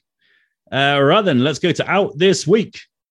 Sean Davies, are you out this week? Yes, I'm going to be out in this week. Hey, you're coming out this week, Sean. Good for you, man. It's about time. Really proud of you, mate. Thanks, buddy. Thank you, man. I'm coming out as a gamer. Oh no! That's the worst thing you can come out as. That's true. Oh God. Okay, this week, if you're listening to this, the day it goes up, you can enjoy Monster Crown on PS4, Switch, and other platforms. Disco Elysium, the final cut, is finally coming to Switch and Xbox. Giving up on that accent right now. A Memoir Blue is coming to Xbox. Back for Blood is out on everything apart from Switch. I've heard of that game. Have you? Is it any good? Yeah, you know what? I reckon it's a solid between 6 and 8 out of 10. How would I know this? Is there somewhere where I could read a review, maybe? That's really interesting you say that, Sean, because there is. If you go to fingerguns.net right now, our Back for Blood review is up. Oh, wow. I should go there now. Do it. After this podcast is finished, obviously. And tell your friends for the hits, you know? Okay. Some great plugs. Critadel, it looks cool. Neon-y, weirdy anime thing. It's coming out on PC and Switch. On October 13, there's Catty and Batty, the Spirit Guide. Is coming out on something. Then we get to game. Then we get on to October 14th, the good day of this week. Doctor Who, Edge of Reality comes to. Very exciting. Yes, it comes to flat screen platforms, including PlayStation, Xbox, and PC. Chasing Static, a cool retro style game, is coming to PC on October 14th. It's coming to consoles later. Rift Breaker is coming to PC and consoles. And Murder House, a game about fighting some kind of bunny monster thing, is hitting Xbox. October 15th, Glay Lancer, a shmup, is coming to PlayStation 5 and Xbox Series. And NHL 22 is coming to PlayStation 5, PS4, Xbox One, Xbox Series, PC, Switch, your mobile phone devices, your smart fridge, and your microwave. Also out on October 15th is The Good Life, the new one from Swery. And is that the game where you go around and take photos of dogs? It's a game where you owe a debt and have to pay back the debt by working in an English village as a journalist. But this journalist finds out something spooky about this village, that one day every month, everyone turns into a dog or cat. Yay! You know what? That sounds really awesome. I have this as a Kickstarter. I am fucking livid about it, but yes, let's carry on. I paid for this as a Kickstarter, and now it's on Game Pass. Excellent news. Nothing like a €3 investment of my money. Also coming out on October 15th, Crisis Remastered Trilogy, Dungeon Encounters. And that's it for the week, I believe. I think the Lightbringer is coming out on October 17th. It's a pretty light month. We don't have any other games until October 19th when YouTubers Live 2 comes out. Oh, for fuck's sake. Just get emails about that every other day. Will you want to review it? Leave me alone. To review it? Are you sure you don't want to review it? We have your children. Would you want to review it? Oh, man. Doctor Who is exciting. Have you heard what's going on with Doctor Who at the moment? My God, man. Not only is Russell T Davies coming back to showrun the next series,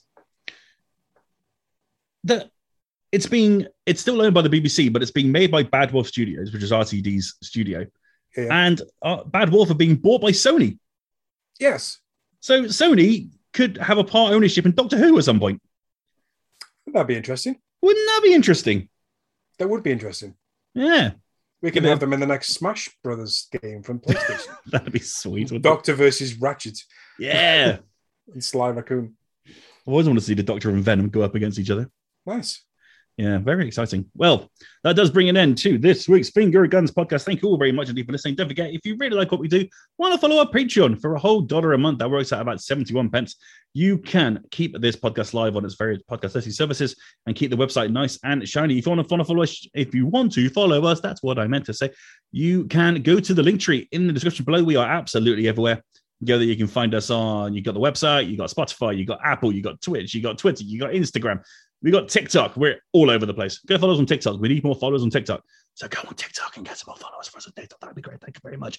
And if you want to follow us on Twitter, you can. Our individual handles are also in the description below. But that's it.